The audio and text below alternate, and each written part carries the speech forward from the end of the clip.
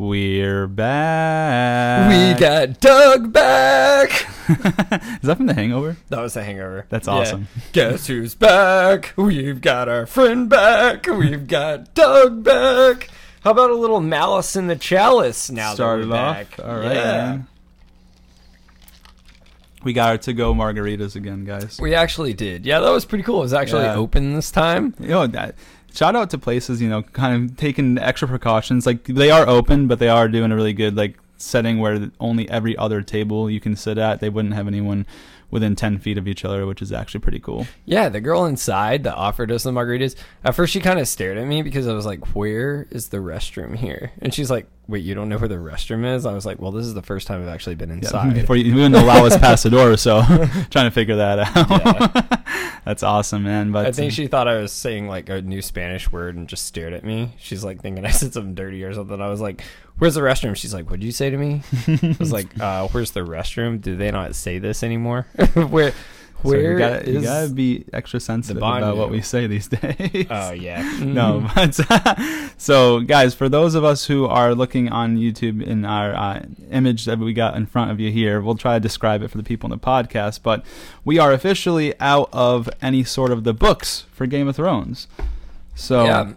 Dance with Dragons is over. We are fully into Benninghoff and Wise's productions, and as you see in front of us, there are no books, but we got some new stuff. We try to put it all together to kind of correlate with what's going on in the season. So, Chase, you want to kind of take them through what they're looking at here? Yeah, since we're all big on the Hallmark station over here. Me and Josh trying to get our Hallmark licenses. So if you got your notepads out, kind of what we have now, if you notice, we actually have the 3 dragons up here because this is a pretty big season, especially for visually stunning. Yes. I think this is the season really where you start to see. I think a lot of things come full circle. Yeah, full circle is what I would say. For sure. But yeah, you got Viserion actually on top, which we're going to find out what happens later. You notice you got Jon on the left, Dany on the right, still in the middle. You got the throne. Of course, you got the king of all the dragons. You got Drogon, and then you got Rhaegal on the left, which is kind of a little bit of foreshadowing there, being next to Jon. And of course, you got the big man on top, kind of foreshadowing what's to come later, sitting next to Viserion. We got the 3 bottles here, the ones that they do sell, the Johnny Walker. Popping bottles in the ice like a blizzard. So over here, we've got the Stark Wolf. We've got the Targaryen Dragon, and we also have the White Walker here in the middle, which is why the Night King is on top of the White Walker bottle. Oh, yeah. So there's a rhyme and reason for everything that you're seeing, guys. We're not just throwing it together, but I just thought it was pretty nice to kind of go through that a little bit. Yeah, man. Thanks to you guys, our numbers have been jumping up lately, which is pretty cool. September 14th, we actually get to be on the Podbean featured list, so it's kind of a while from now, but that'll be cool. What does that actually mean? Is that like us being on the home page? So when you click into Podbean.com, where one of the ones that you see on their front page, that's what that means? Yeah. So what's really cool, thanks to the guys at Podbean, you get to be on it once, which is really cool, and from Monday through that Sunday, so we'll be on there for a whole week. We'll be on the front page of the website. We'll be on the front page of the app the entire week under the featured, which is nice. So there's a tab. There's a featured tab, and then when you select the featured tab, that's where you see it. It'll say featured. Okay. All the ones you see with the big cover arts that scroll that are hey, check these out. These are the big hot ones, hot topics of the week kind of thing. We'll be right on there, which is pretty cool. So September 14th, a ways from now, but something to look forward to. Yeah, he was in the communicating with one of the directors of the actual site, and they had a couple emails back and forth, and so we were able to get that accomplished, which is pretty cool. It's definitely something that's going to help set us even more in the right direction than we're already trending, man. Yeah, and Apple Podcast, we keep getting great reviews there, and then YouTube, that keeps climbing a little bit, so. We thanks to you guys, we keep making upgrades on our end, and I think what's big about this season is this is kind of really where you start to see there's kind of big differences, I think, between George's plan, maybe, and then what happened, or you kind of start to see some of the details taken out a little bit, but I do have to say the show is visually stunning. I mean, this season is where you'll see a lot of the Snapchats and GIFs of things with dragons, and I gotta say the scenery is absolutely beautiful in this show. Yeah, and the thing is, and it's kind of sad because it's almost like the Michael Bay syndrome. Like the storylines kind of suffer because the budget goes more towards the visual effects, which they are very special and they are very memorable. But again, that comes at the detriment of other stuff, which we'll break down here as well. Yeah. Just before we get started, don't forget, you can always follow us on social media. Ridiculous Patronus on Instagram. Also, you can go to our website, ridiculouspatronus.com, or you can type in ridiculouspatronus.blogspot.com. And also, too, now that we're talking about those, we're going to be creating a Twitter here in the next few days, so you'll be able to find us on Twitter. And then also, we do have TikTok as well. We're going to be putting some fun content on TikTok, and that's just at Ridiculous Patronus for TikTok. Which I've never done a TikTok. We're gonna try. I always picture I always want to. So, what TikTok was, it was basically music.ly before. So, you can pretty much, pause it. There's special effects that you can do. It's like Vine on steroids. Gotcha. I always thought it was you put in, you try to solve a code or a puzzle, and then you get dirty pictures or something. I was I don't know about this TikTok thing, man. And Twitter, we're going to be getting Twitter at some point. I know a lot of people have been asking us about that. So we realize that's a necessity. Yeah, I didn't think people wanted to hear every time, me and Josh are into the bathroom or brushed our teeth, but I guess people do. So that's always a good thing. Thanks to you. Yeah, and we'll also be making a LinkedIn page as well, coming up pretty soon. So that way there's going to be no platform where we are not on. Yeah, and hopefully we're going to be coming on Pandora pretty soon. So that just takes a long time to go through. So good stuff. But yeah, whatever you say, we go ahead and dive into it. Yeah, you know how we do it, guys. We give you a quick little rerun of what we spoke about last week when we were here. So last week we learned a little bit that number one, about Benjen, him leaving Mira and Bran at the wall, and we figure out that while the wall stands, the dead cannot pass, which is actually going to be super important coming in here. We also hear that Bran goes back in time, and we learn that Lyanna and Rhaegar had a baby, and they pretended that it was Ned's bastard. So that comes up a little bit towards the end. We're going to actually go into full-blown detail about that at the end of Season 7. And then lastly, the biggest thing that we last all saw from Season 6 was Daenerys with the Ironborn, Unsullied, Dothraki, and the dragons are officially headed to Westeros to accomplish what they set out to in the beginning. 7 years coming. Yeah, I mean, two big things about now is our two girls, Dany and Arya, they're both those bad bitches now. Yeah, they're almost at the peak of their powers, right? Yeah, yep. That's literally Ariana Grande. You're like, that's a bad bitch. So yeah, let's dive right in. Let's start tackling. We'll start here with episode 1 in season 7.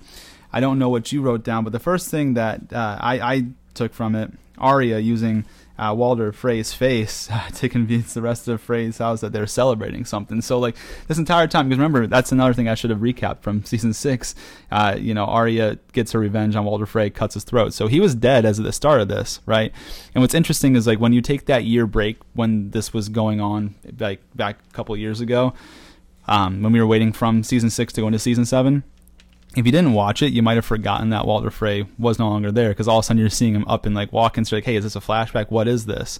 And so, Chase, do you want to tell them a little bit about what happens there? Yeah, let's go into that. And let's not forget what the prophecy originally was, just to remind our viewers. Do you want to tell them what the prophecy was real quick? Yes. So Melisandre had told Arya, I see a darkness in you, and in that darkness, 3 eyes staring back at me. Brown eyes, green eyes, and blue eyes you'll shut forever.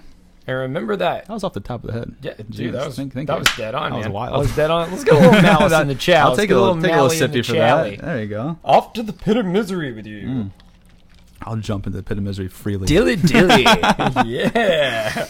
But that's actually really important, too, because even think of in that order for theories and stuff we'll talk about. Yeah. But what is really cool here is, just like you were saying, you kind of start thinking it's a backflash because what we saw last season. and then, one of the greatest quotes I have here is Walder stands up and he says, he's talking to the entire crowd, which the crowd is all of the Freys in the entire room. So you're like, this is very odd. Like, what's kind of going on? He says, brave men, all of you. Butchered a woman pregnant with her babe. Cut the throat of a mother of 5. Slaughtered your guest after inviting them into your home, but you didn't slaughter every one of the Starks. And then, of course, the crowd is chanting at this point at first because they think it's a celebration. Stoked. They think, it's a celebration. Because don't forget what happened to Robb in Storm of Swords. I don't think anyone could ever forget the Red Wedding. Man. Yeah. I think that's the last thing you need to tell people to remember is the Red Wedding from Game of Thrones. Exactly. That's something you will never forget. Still remember, actually, my girlfriend at the time watched that and was literally started crying out of nowhere because everyone that got their throat cut. And it was interesting too. Robb, man, when I first watched it. So guys, one thing I want to tell you, I'm not going to sit here and pretend like I was a huge Game of Thrones fan from the very beginning when this all set. I didn't watch Game of Thrones at all until 3 months before the final season had its premiere date. So I had no idea what happened. So I watched this. I believe it was in, what was it, February of 2019. I think it was February 2019 when I began watching Game of Thrones start to finish because I knew I was going to eventually want to watch it. And when I got to the Red Wedding episode, I was like I had like that weird anxiety because obviously you guys know Robb Stark was my favorite character, and I was like no, I paused it. I couldn't even watch it in full. I paused it and I called the person that had turned me on to Game of Thrones and said you have to watch it, and I was like, what's going on? I was like, nah bro, you just gotta sit down, you gotta watch it. I was like, I can't watch it. So man, it was pretty heavy, man. Dude, I watched that. We have this thing here at Disney called the Disney College Program. That's actually where me and Josh met years ago in college, man. Actually, we've been friends for a long time, and I got into Game of Thrones really that year actually because of my college roommate. I heard of the books, but I didn't really dig into it. And it was actually at my college program because my college roommate was into it. And I remember watching that, and just when I watched it, like, because I was so invested in the show at that point, and I thought Robb was getting all this revenge, he just looked at me waiting for me to watch it. And I was just, for literally like 5 minutes after the scene cut with the credits, I was dead silent. Like, I didn't even know what to do. It was, it was literally petrifying. But that's crazy. So, and we're at this big scene here. So they're all chanting, they're like, yeah, we got revenge on this, yeah. Dude. And they're all screaming. It kind of goes silent for a minute. And Walder Frey goes, no. How do you do your Walder Frey voice? I don't have a good Walder Frey voice. No. Harry Potter. Yeah, you got it. No, that was your mistake. You should have ripped them all out, root and stem. Leave one wolf alive, and the sheep are never safe. Yeah. And at this point, they're all starting to choke, and they're spitting up blood. Which was actually another part to that. You guys remember they poured the wine through everybody in the Great Hall, and Walder Frey, he has a big disdain and looks down on women. And so when he raises a toast and has them all drink, his like quote unquote wife, the one that sat at the table next to him, she was gonna drink too, and he said, "Not you." He looked at her like, "Not you, not wasting good vintage on a woman." Right. Is what he said. That's right. But we'll figure out why right here in a second. So exactly. And Walder's a sick bastard. Remember, he makes that line about like pubic hair. He said, "What are you doing here?" It's messed up. But they're all basically throwing up, coughing, all dying right in front of you. And he looks at all of them and rips off the face. And who is it? It's Arya Stark. She's that bad bitch. Yeah, man. She we get to see like what the face was meant to do really for the first time. We get to see it in action. Obviously, we saw her try to use like the Waif use it against her, but like for someone in like a productive way to kind of set out what they intended to from the very beginning, like Arya was going to get revenge for her family. So we get Arya. She rips off the face. It's her. Bang. And so that big quote. Hold on, before the big quote, I want to say now that we know it's Arya, that's the whole reason why she told the person next to her, the girl, not to drink, is because, number one, she didn't want to kill her because she had nothing to do with the Red Wedding, but also she wanted her to send a message. So what she's saying, she told the girl, she's like, tell them what happened here. When they asked, tell them that winter came for House Frey. This is great. And this got a little chill. Yeah, it gives you chill. This is the moment you got revenge. The Starks are back. The Starks are back, baby. The Starks are back because Jon's king in the north, Sansa's lady of Winterfell, Arya just killed Walder Frey, got revenge for the Red Wedding. The Starks are on a heater. We're back. Yeah. We're back, baby. Tell them that winter came for House Frey. Arya is back. We've got Dany back. Got the Unsullied back. Oh, I actually wrote down the actual quote. Yeah, tell them the North remembers and tell them winter came for House Frey. Good stuff. So badass. And so that kind of translates, talking about the Starks, we get into Bran. He sees the Night King's army advancing. So the reason why that's important is because once they get like an idea like where they're at, they realize they have to start changing some of their initial plans. Remember, Jon was not going to go to Dragonstone. He decided against it. Right. But when they got the word that the Night King was advancing down, like going towards Eastwatch, that's when they had to start making some different choices. And then continuing on there, do you want to add to that? Or? I mean, what I was going to say is, remember, he encounters Mira and him. Get to the wall. Yeah, that's almost. Well, Mira arrives at the wall with Bran, and they're met by Dolorous Ed, and Ed allows them passage, because Bran basically tells Ed stuff about him no one should know. And this is you saw them at Hardhome. You've seen the army of the dead, like, so it's pretty cool. But this is that moment you kind of start thinking Bran. He's like that goth kid in the back of the classroom that's like, dude, weird. Like, we've tried to talk to you and like, thanks, man. Like, or that kid in the group project, everyone's like, well, we'll just let you get the A because you refuse to really associate with any of us at this point. Like, at this point, Bran is not even himself anymore. Bran is no longer there. Yeah, and we actually kind of start, like, they actually bring that up. And Bran even says it later on. I won't jump like too far ahead, but Bran is himself, but he's also the whole history and present of the world. So it's weird, but listen to this quote too, real quick. Yeah, because I'm a big quote guy. But think of how much this would shock you if you were Locke, right? He goes, Ed. You keep saying you always say call him Locke. Yeah. Whatever. Because like the reason why it's bad is Locke is a bad guy. Oh yeah, Locke, okay, gotcha. Locke was the guy that took Jaime's hand. Yeah, Ed. John's basically right hand man. Yeah, prepared to die. The new Lord Commander of the Night's Watch. Yeah. So Bran says, "You were at the Fist of the First Men. You were at Hardhome. You've seen the Night King. They are coming for us, for all of us."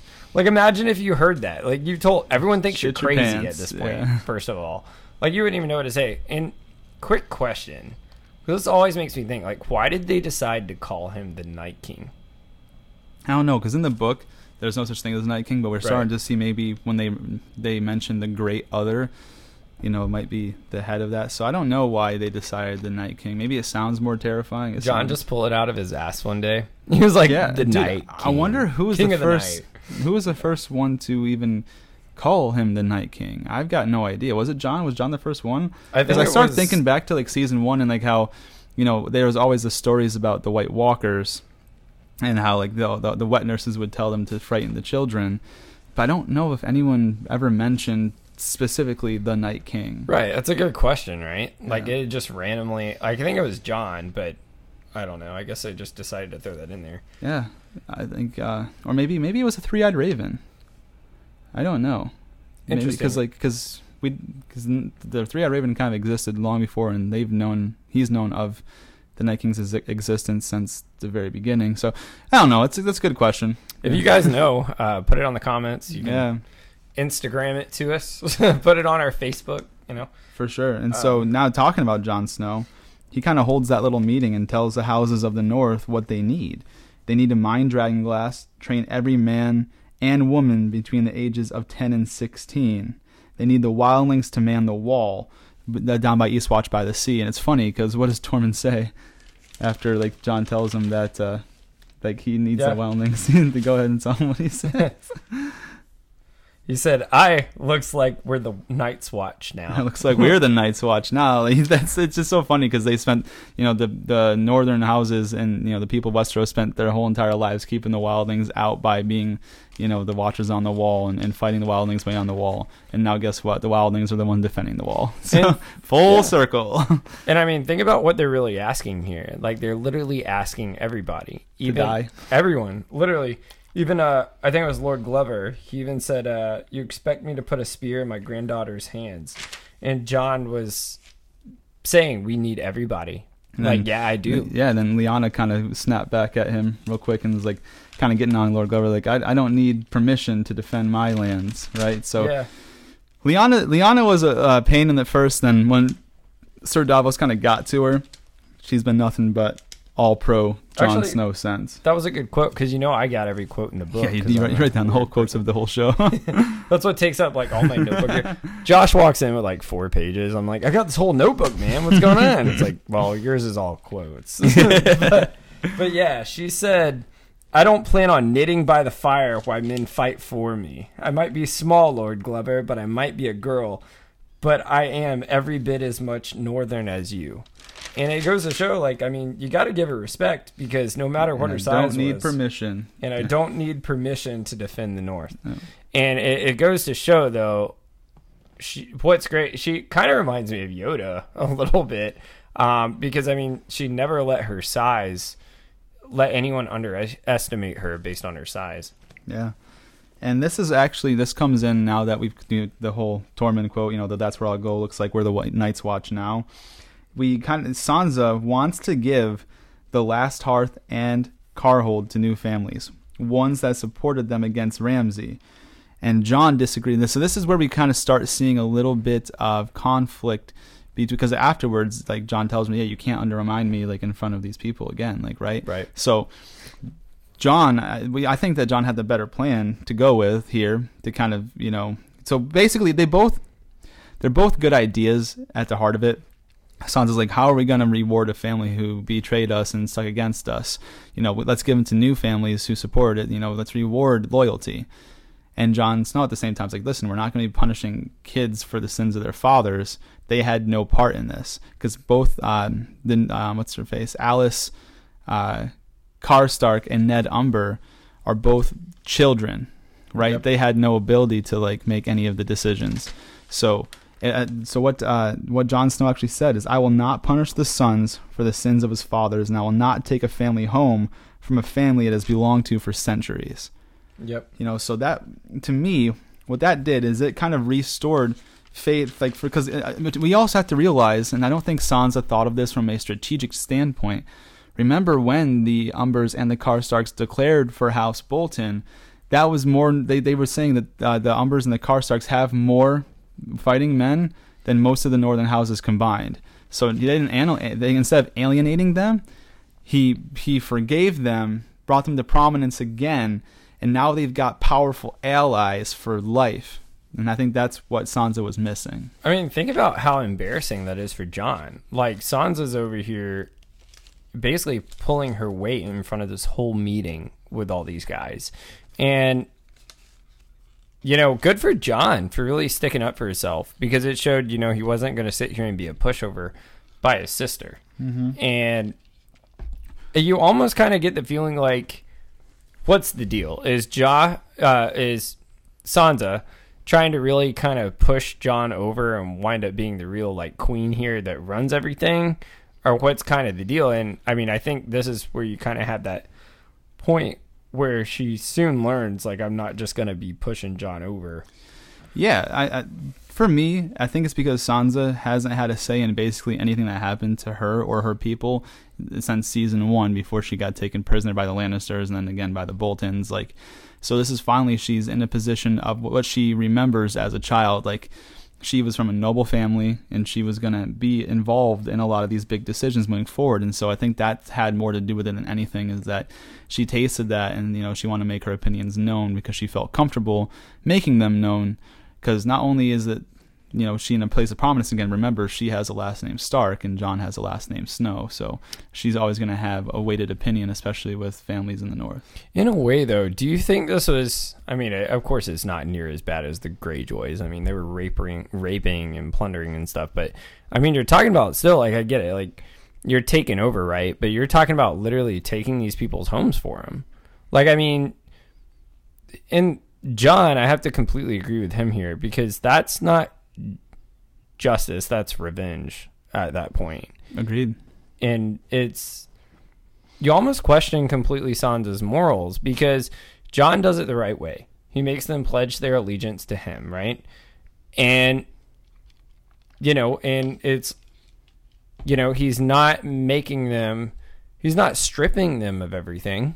Like, that's basically what Sansa was wanting, was she was wanting to give them to the people that fought for them. Like, which also, if you think about that at its without doing any further deep look into possible alternatives, that's not such a bad idea. Hey, let's reward families that are loyal to us. Like, that at its core isn't bad. It's the thing is, like, there's a more efficient and better way, because even if you give them the families that supported you, again, keep in mind, the Karstarks and the Umbers have more fighting men than majority of the whole northern houses combined.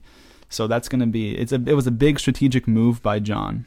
And actually, right. It's funny because when they come out, Sansa tells Jon, you're good at this, like, you're good at ruling. And Jon basically tells her, listen, like, that's fine, but, like, you can't undermine me in front of these houses.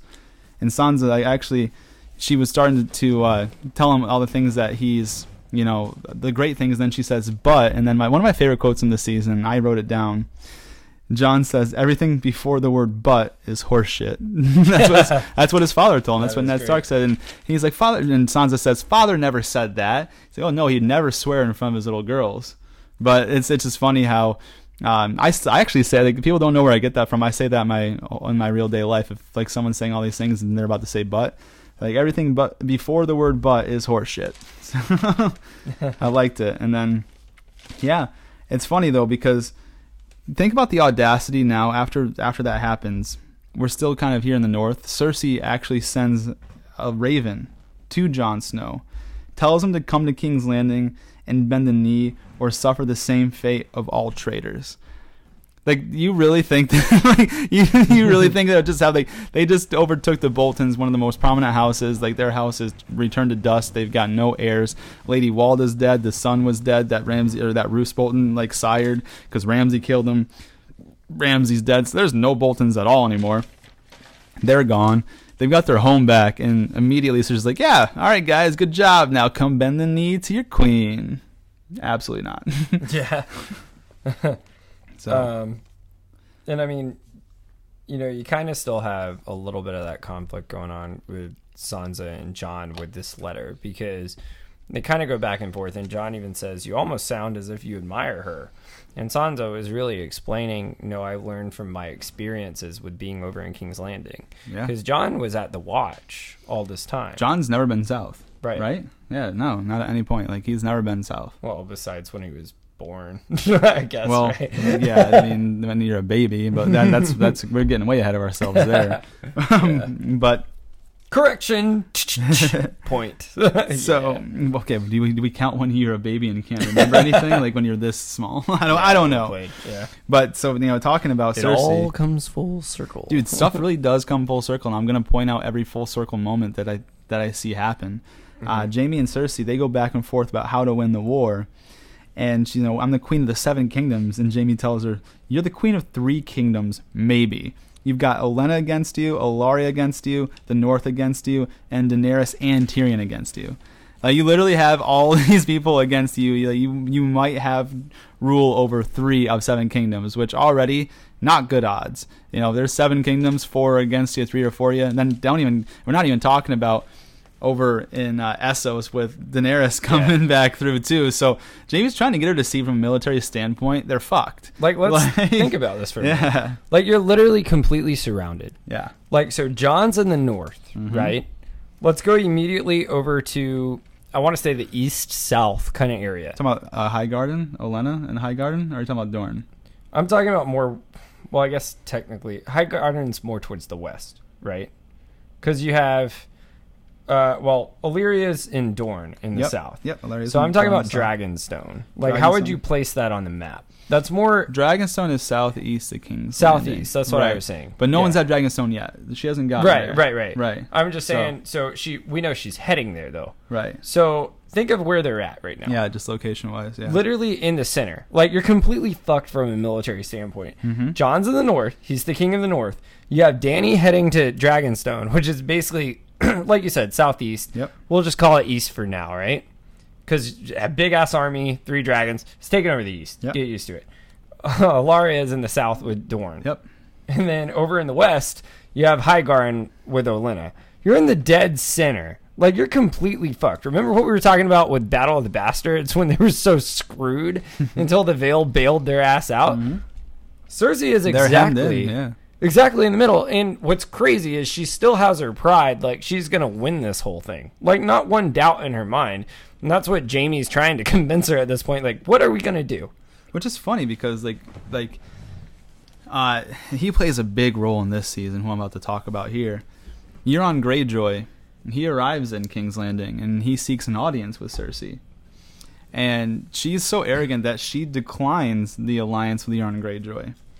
And so what he promises her, he's like, oh, of course you wouldn't accept a proposal without a gift, and I'm going to give you a gift that can't be bought. A priceless gift is what he told her.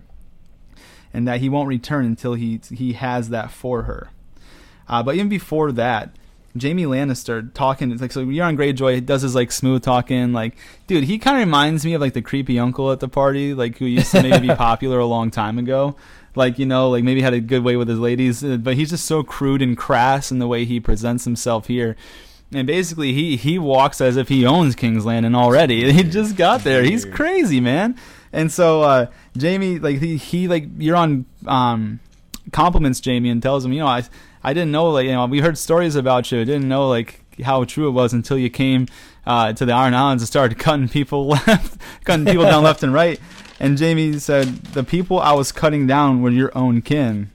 Euron goes, the place was getting crowded. I enjoyed watching it. It's insane. What the fuck? Like, insane. Who would you argue is worse, though? I still think Ramsay was worse than Euron. Dude, I don't know. Okay, if you're talking about just straight sadistic, like, twisted mind worse than Ramsay, but, like, bro, Euron Greyjoy is way better of, like, a conqueror, commander, ruler, leader than Ramsay. Yeah. Like it depends on what you talk about as who's worse.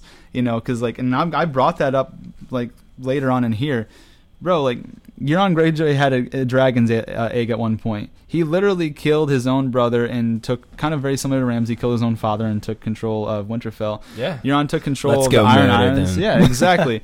and now he, like, dude, he's got this confidence, though. He goes and talks to the queen. Cersei Lannister goes up to her and basically is like, yeah, you should marry me. I haven't been around for this entire, like, whole Ice and Fire, and I just came back last season, but you should definitely let me like plant them seeds there, Cersei. Think of this pompous. Yeah, too. just arrogance, man. This is the one person that could literally have your head on a spike Yeah, in just literally 2 100%. seconds.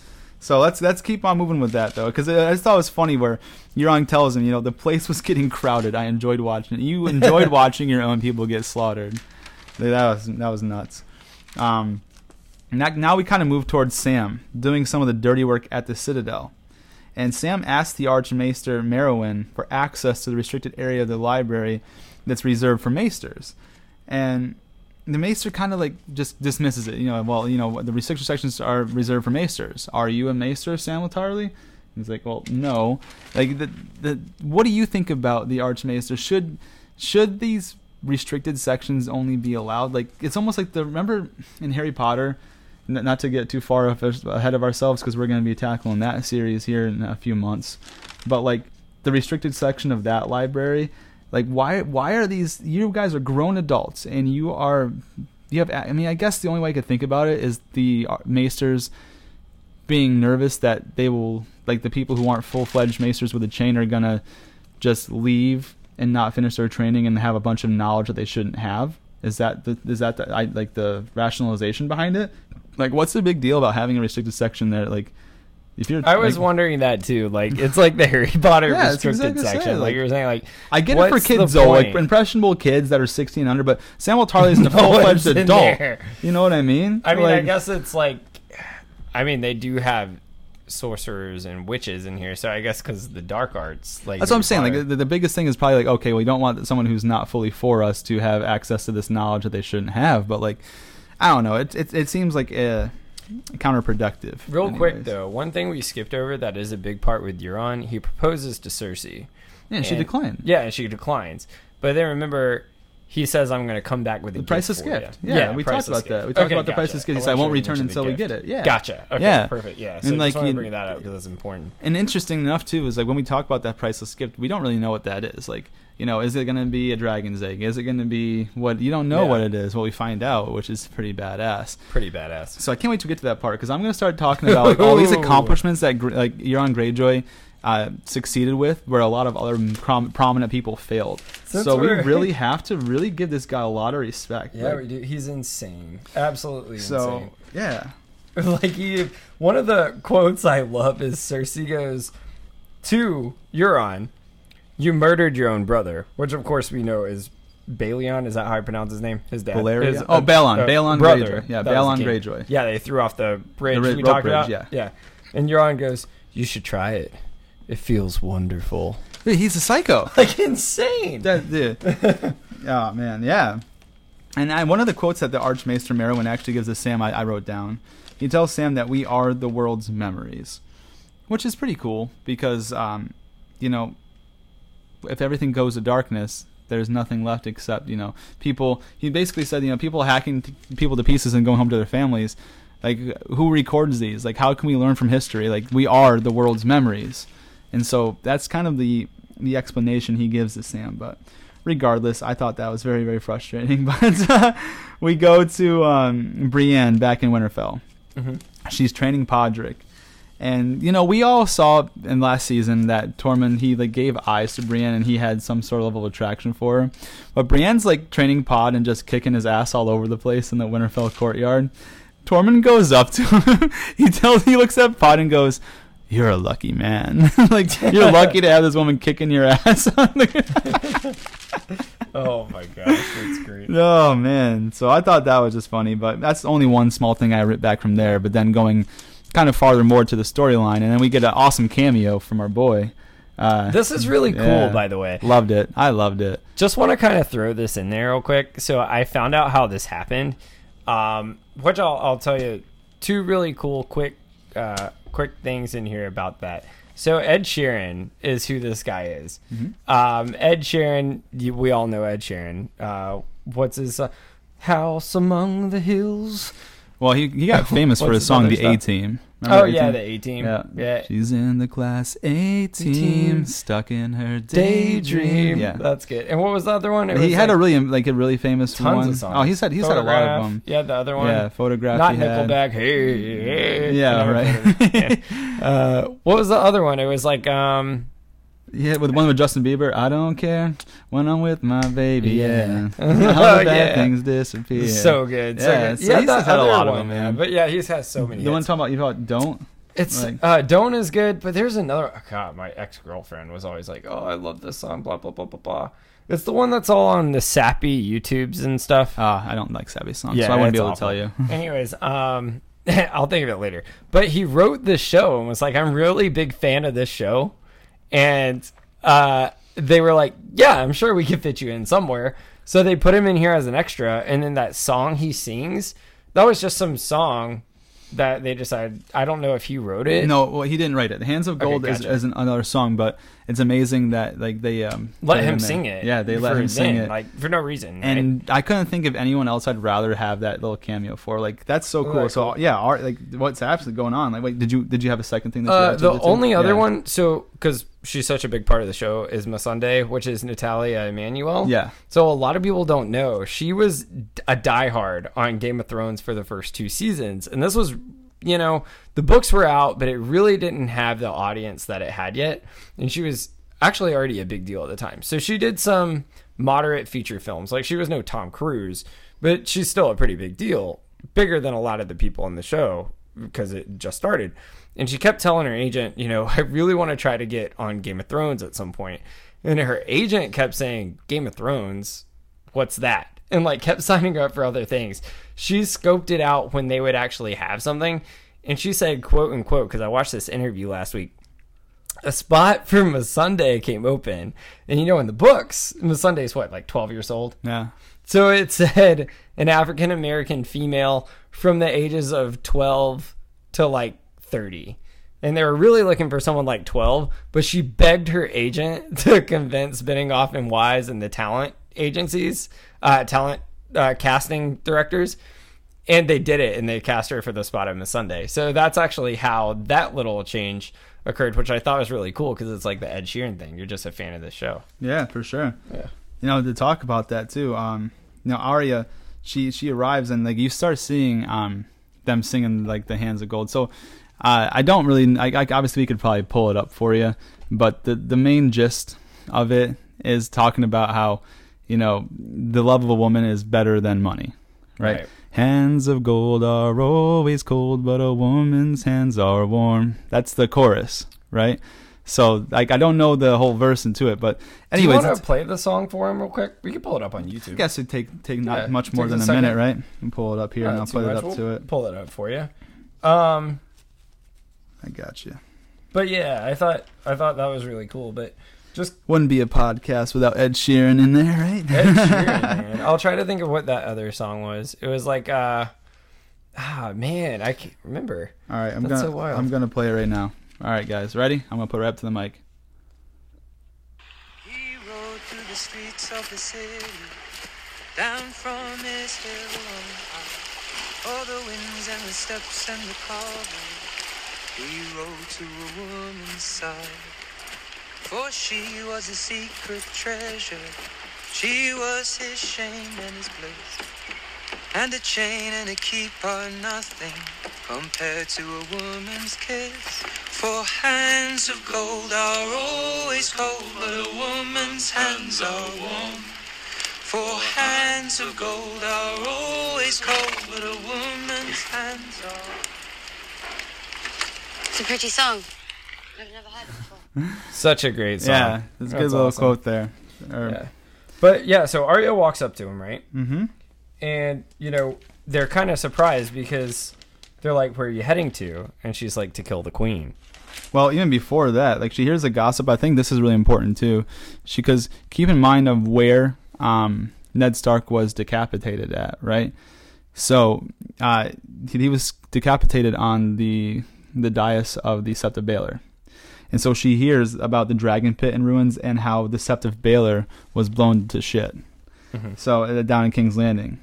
And so then the men tell Arya that they also heard there was trouble with the Freys and that they were sent to keep the peace.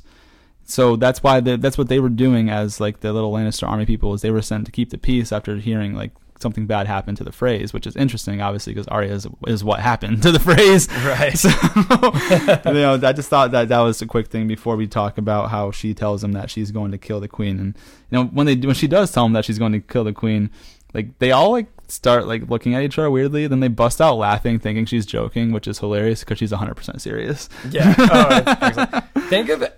Arya really got revenge here. Think about it. She basically made Walder Frey bite into the pie of his own people, which he didn't bite into. His own right? sons, not even the his people, own the sons. Yeah. Black Walder and Lothar. He begs with his little hands up like a little puppy dog as his throat's being cut.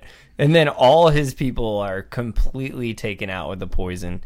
And it's all by one girl. Arya basically took out an entire house by herself. By herself. It's badass. And so we jump into the Hound. He's with the Brotherhood Without Banners. They arrive at the farm where, if you guys remember, from a couple seasons ago when the Hound was traveling with Arya, this is where this man with his daughter tried to take them in and say, you know, fair wages for fair work, meaning like he wanted the Hound to stick around and help them out with the field and stuff. And the Hound took advantage of him and basically broke the guy's legs and stole his silver. Yeah. So they arrive back at that same house. He left him for dead. So I thought that was really interesting how that comes full circle. This is another full circle moment. And Like, here's kind of the thing, though. This is what I was thinking so much. Like, what was the point of that? Like, they just happened to be in there? Like, why did they... because it's a character development of the Hound. Think about it. Makes sense. He went from I'm just gonna break your legs and take your silver because I think you're gonna die anyways, to going back there with the Brotherhood Without Banners, and like he didn't have to do this, but he felt such shame for his actions. He buried them. He dug a whole grave. So I think it's more along the lines of showing us character progression for the Hound than more about anything plot wise to do with the show. And it kind of, I guess that's exactly what's happening is, he's becoming almost more... A better person. Emotional, humanized. Yeah. A better person. But that's not the first time we saw that. Remember, he got revenge for the villagers he cared so much about? Like his buddy Ray. He's like, remember when he's like, you have friends, Clegane? Not anymore. Not anymore. Right. So it's just, it's continuing his character. I think it's character. So like, what do you think happened to those people? I mean, Beric has a great quote here, which is really cool. It says, "How do you think it ended for him? Girl died in her father's arms, covered in blood with a knife at her face. I'd say they were starving, rather than left with the little girl suffered. He ended it for both of them. It doesn't matter now." I mean, do you think it's like logical? Yeah, I mean, it makes sense. Yeah. Or do you think the winter just came and they ran out of food kind of thing? Like, did they You have any... You saw the bloody knife. You saw the Yeah. you saw the knife with the rusted blood on it. So you think it's more of the Hounds almost being reminded of how bad he was going all the way back to season 1? Mm-hmm. Yeah. Yeah. Makes sense. not reminding how bad it was, it's showing us where he's come from and who he is now. Right. And So. this is also kind of the point. We kind of jump in here. Oh, I had another quote I did want to say before you do that. Go for it. Yeah. Not even really a quote, but the Hound asks Beric why the Lord of Light keeps bringing Beric back. Mm-hmm. He says, "You're not bad, but you're not that good either." Like he's basically telling like Beric, you're just another guy. Like I've met better men than you. I've met worse men than you. Why is it you that keeps getting brought back? So I just thought that was an interesting thing to say, because to me that shows that anybody can be important in life. You don't necessarily have to be a man of a great house or a king or a lord. I mean, obviously Beric, it was a lord, if you guys remember, but it just, to me, that resonated. No, I'm glad you brought that up, because he says one little line after that, actually, which I'm glad you brought that up, because right after that, he says, the Hound says, "There is no divine justice. That girl wouldn't be dead, and you wouldn't be alive." It almost makes you think, too, like George was talking one time, kind of the whole thing with like winter is here and all this stuff, and people die. Like sometimes, you don't always have that happy ending. Like, Hound's basically saying sometimes things also just suck to suck. Yeah. So, I mean, it gives two different perspectives here, but I think I have to completely agree with you when you bring that up. I think he is definitely becoming more of a wholesome person. I wouldn't say wholesome, becoming better than he was, right? He's still a hard ass, like especially Yeah. when like we get like to what happens beyond the wall next, when we get into that. But Tell her that. yeah, right. So Yeah. actually, it's funny that we just said that, because what happens next is Thoros gets the Hound to look into the flames. Yeah. And the Hound sees the wall. He sees where it meets the sea, which is right at Eastwatch. The mountain that looks like an arrowhead, the dead march past. And then they are like, well, that's where we need to go. Which is that's going to come full circle here very shortly. The Hound looking into the fire and seeing a vision. So now, remember the Hound? Basically, he was saying, like, screw all deities. Like, I don't believe in anything. Like, like, nothing's really been shown to me. Like, I don't see anything. He argued with Ray about the gods, too. And now, for the first time, he saw a vision from something that was obviously not human. So it was really interesting that, and he saw it in fire, which, if you guys know the Hound's issue with fire itself, it was a very ironic moment, and I think that helped his character progression as well. So, yeah, that's when he digs the grave for the farmer and the daughter. But why is it like the Hound can actually see into it? Anyone he's not could. like Bran. And no, anyone could see visions of fire. Remember when Stannis Baratheon looked into the fire and he looked into the flames and saw victory at I forgot where, but he saw something in the flames. She had Selyse look in the flames. Like, a lot of people have been able to see like what happens through the flames. Like, Melisandre has them look into it. So, and then Thoros, he's the priest. So like the priests and the priestesses, you know, it's not that he has any special ability. It's just the fact that many people throughout the show have also looked into the flames and seen things happen. Right. So, Okay. I'll do that. now we get to one of the things that you've been going on about for the last week. So, I'll let This is you. a big deal, I'll let actually. you go on into that. The only thing I want to mention about it is that the Valyrian people, they were familiar with Dragonglass before coming to Westeros. They called it Zifril Perzil, which translates to frozen fire. And basically, the reason we bring this up is because this is where Sam Tarly is back in the Citadel, and he has the book in his hands. And I actually took a picture of exactly the page that it was stuck on, right? Right. And so I will read what the page says, and then I'll let you go into your theories about it. So it says, the Valyrians were familiar with Dragonglass long before they came to Westeros. They called it Zifril Perzil, which translates to frozen fire in Valyrian, and they tell of how the dragons would thaw the stone with dragon flame until it became molten and malleable. The Valyrians then used it to build their strange monuments and buildings without seams, joints, or modern castles. Of their modern castles. Now, when Aegon the Conqueror forged his 7 kingdoms, he and his descendants would often decorate their blades with dragonglass, feeling a kinship with the stone. So that's something that is really, really big there, because basically what that tells you is that the picture of that dagger, the one that we're about to see exactly the dagger that it is, it's not just Valyrian steel. It's Valyrian steel and dragonglass at the same time. Why is that important? Because dragonglass and Valyrian steel are 2 of the only 3 methods to kill White Walkers and the army of the dead. And so to continue there, it goes, the royal fashion for dragonglass ornamentation soon spread throughout the 7 kingdoms to those wealthy enough to afford it. Hilts and pommels were and are the most common decoration for dragonglass that's too brittle to make a useful crossyard. Indeed, its very brittleness is what relegates to the great houses and the most successful merchants. And if you guys can see here, it's the picture of the dagger that was used in season 1, and that Lord Baelish has possession at this exact moment. So go ahead and get on that, Chasey boy. Man, you stalled just enough time where I could find my notes on the damn thing. And I did. Just in time. But yeah, and I took so much time on this because I just found it really interesting. And keep in mind, everything I'm about to say, a lot of it is just a theory, but it makes you really wonder if this is what happened. So everyone think back to kind of season 1. In season 1, there was a part where, was it Ned that he got the knife held to him? And not the assassin yet, because we're not at that point. But there was a part in season 1 that I'm trying to... Oh, bro, no, the thing that happened to Bran happened well before... No, I'm not talking about Bran. I know, you're talking about when he said, I told you not to trust me. That's not the same dagger. Okay, gotcha. That's not the same dagger. Well, that dagger is in the north in Winterfell. Yeah, but in the book, it's the same dagger. A lot of people don't know that. Maybe I just have to go back and read that. So, but in the show, it's definitely not, because like she had the... No, it's definitely not. It's a different dagger. But that actually makes a good point, though, because I actually wrote that in my notes. Actually, you know what? I'm wrong. It is the same dagger, because I remember he puts it on...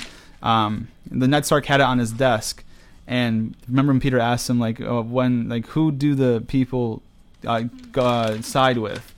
The one who pays them, because remember that time he was Master Corny and turned the blade to himself. So it actually is the same blade, because Catelyn brought it to Ned, and remember they were trying to figure out, and that's when Littlefinger tells her that I know who this is. It's my dagger, but I lost it in a bet to Tyrion Lannister.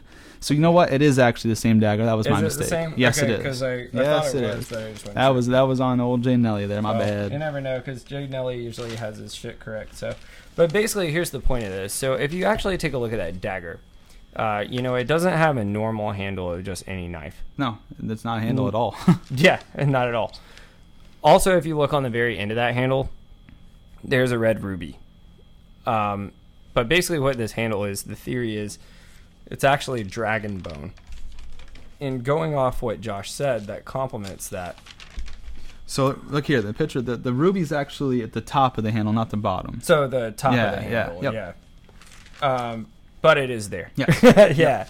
So the base of it, the theory is what this is this was actually dragon bone. And the ruby is very significant because if we go back to where we've always talked about, Robert's rebellion with the Battle of Trident, one thing that happened between Robert and Rhaegar is that I always mess up names. Yeah, Rhaegar, good, yeah. right? Yep, Rhaegar Targaryen. Which Rhaegar was Dany's brother, which we'll find out later what a significance he is.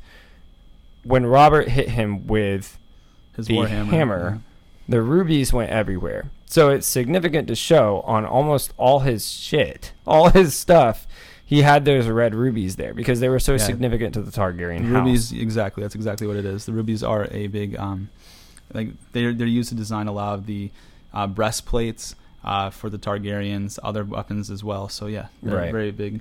So if you go back to season 1 also, which is what you were talking about for a minute, was the assassin with Bran. Yes. Right, which they even show in the show. So the assassin with Bran, the theory is because after this whole situation happened where he actually had that knife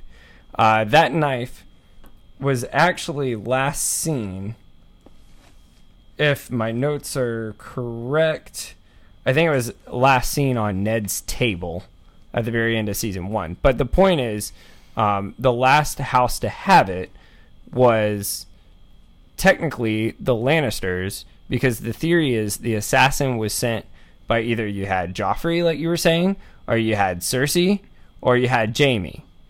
Or Littlefinger. And who was Cersei's husband? Because remember this, Littlefinger was instrumental in turning the Lannisters against Lysa Arryn, telling the Starks that, hey, Cersei and Jaime plotted Jon Arryn's death. Yeah, exactly. So Littlefinger is the one that orchestrated that. So very easily could have been Littlefinger that had the assassination attempt for Bran, trying to make them think it was the Lannisters, to turn the Starks and the Lannisters against each other. Right. So yeah, you raise a really good point. So the theory here is that dagger was actually Rhaegar's, that could have been taken by either Jaime, Cersei, Joffrey, or Lord Baelish. Or Robert Baratheon. Or, well, that's the catch, though. Because the theory is, on the battlefield, or when the house took over for the Baratheons, that Robert got the knife from Rhaegar. So then someone took the knife from Robert, so the theory is after Robert died. Because this all took place after Robert died. So somehow, someone took it off of him, or someone took it in the area when he died. So one of those the thing is, it couldn't have been there. Well, it depends on... It's tough because if we go by what Littlefinger says, that he at least had it in the tournament that Jaime was fighting in long before A Song of Ice and Fire started. So Littlefinger could have had this the entire time, and it might have been. My thought is that maybe Littlefinger is the one who had this to begin with when it comes down to the people of A Song of Ice and Fire that we're familiar with. So what my quote unquote theory, or what makes sense in my head, is number one, you're probably not fighting with a dagger on the battlefield if you're Rhaegar Targaryen. So if we're assuming, we have no proof of this, but if we're assuming that the dagger was Rhaegar Targaryen's, where obviously I guess it would depend on. It would be somewhere in the Tower of the Hand, I'm assuming. Could be the Tower of the Hand, or it could be Dragonstone, where the Valyrian, where they ruled. Where, right? Because remember, Aerys Targaryen was the king in King's Landing, and I do believe that Rhaegar was the Lord of Dragonstone. Right. So he could have, Stannis Baratheon could have taken it, sent it to Robert. That could have happened as well too. And there's so many things. Issue is how it got there. Yeah. But the big point of this theory is, just like you were saying, I always say iron, but they were welded together with dragon glass and Valyrian steel, right? And then if the hilt was dragonbone too, that's just another allusion towards exactly. So I could buy the theory that was Rhaegar Targaryen's dagger. So, honestly, I could see that. I mean, that's my theory because I feel like the ruby gives it away.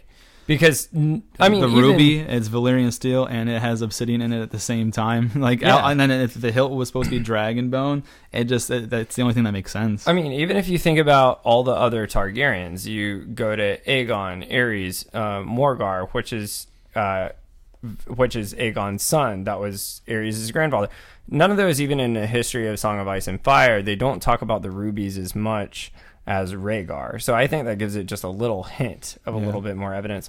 But the whole point of this is not to give anything away. That happens, but it's kind of like that Lord of the Rings thing. Almost like you stab something with this, that's a white. It's almost like dropping the ring into the fires of Mordor, because you got the best of both worlds kind of there. Exactly. So, you got two forms to kill a White Walker in one weapon. Right. So yeah. So that was kind of my big point. So For yeah, sure. that was good stuff. Hey, you had that down to the T. You probably could have explained that theory yourself. Yeah. Well. And I'm the one always throwing the malice That was card. a good one. that was not off topic though, because it's really important because that dagger comes into play super soon. But yeah, so now that we're talking about Dragonstone, this is where Sam realizes that Dragonstone is sitting on a mountain of dragonglass, Right. and he needs to get word back to Jon that this is where you can find all the weapons that you're gonna need to fight the army of the dead. So Sam actually to close out episode 1 here of season 7, Sam accidentally runs into Jorah Mormont at the Citadel, which they don't really have a big interaction right away. He just kind of his arm comes out through the window door, and so we know it's Jorah, but Sam doesn't know it's Jorah yet. Right. So it was just a quick wink to get you excited for the next installment or next episode. I thought that was cool. But then how we really close out the episode Our girl is back. Dany lands at Dragonstone. She rips down Stannis' banner in the war room, looks at Tyrion and says, "Shall we begin?" Badass. And I love how, you haven't seen her this whole episode, and you got to think this was the season that we waited. Well, we wait for the next one almost a year and a half, but we waited a year for this because it took till July for this one. It didn't start in April like usual. And, you're waiting almost all episode to see our girl and see what it's like when she's back. And she puts her hand in the sand, and it's almost like you get that feeling of she feels like, I'm home. So, dude, and one thing I just thought about too, at least that went through we went through, remember how in the end of season 6 it showed her sailing, and then it took all of the rest of this episode for her to land? So how long that distance is for travel, and all of a sudden later on they decide that travel doesn't mean anything, and we'll jump into that later. Yeah. I just found that funny how it just doesn't correlate. It took Exactly. them the whole year and an episode for her to get to Dragonstone. And then all of a sudden, later on in the series, we're just Goku here. We're using our instant transmission going to King Kai's place. We'll jump into that. Let's get into episode 2 a little bit. Real quick, though, right before you dive in, because I saw some cool facts on Dragonstone. I won't give you the whole history. Real quick, even Stannis Baratheon said at some point, which is why you see all the crazy dragons on the wall. It doesn't look like a normal castle. Right. It's very strange. Yes, it is. Even Stannis said, "Foreign and strange simpletons claim they used to see ancient Valyrian sorcery. The castle is unlike any in Westeros." A lot of people don't know this was actually built as a military base. A lot of people don't know that because they think it was just some big castle. And actually, the war table, this is really cool. Because they could have just gotten all this damn dragon glass there instead of going to the cave. The war table is actually made out of dragon glass. Oh, shoot. Nice. And it was actually, this goes into exactly what you're saying. It was a Valyrian design and made with dragon glass mixed with Valyrian steel. You could have literally just broken down the damn table. Is all you'd have to do. But I thought it was really cool. I mean, it survived. It was actually taken. It's near kind of Blackwater Bay as the location, but it was taken over in Robert's Rebellion, where after the Battle of Trident, this is when you had, this goes into the show, Dany and her brother Viserys. I always almost say Viserion because we were going to talk about at some point. That's when they kind of escaped from there because they were actually there. Rhaella, their mother, died giving birth to Dany, and then Dany and Viserys were actually smuggled by the Loyalists across the narrow sea to the free cities of Essos. So I thought that was pretty cool. And then from that point, actually, Robert made a joke offering it to Stannis, but it was almost like no one really wanted it because it was so weird. It was seen as the disgraced castle at that point.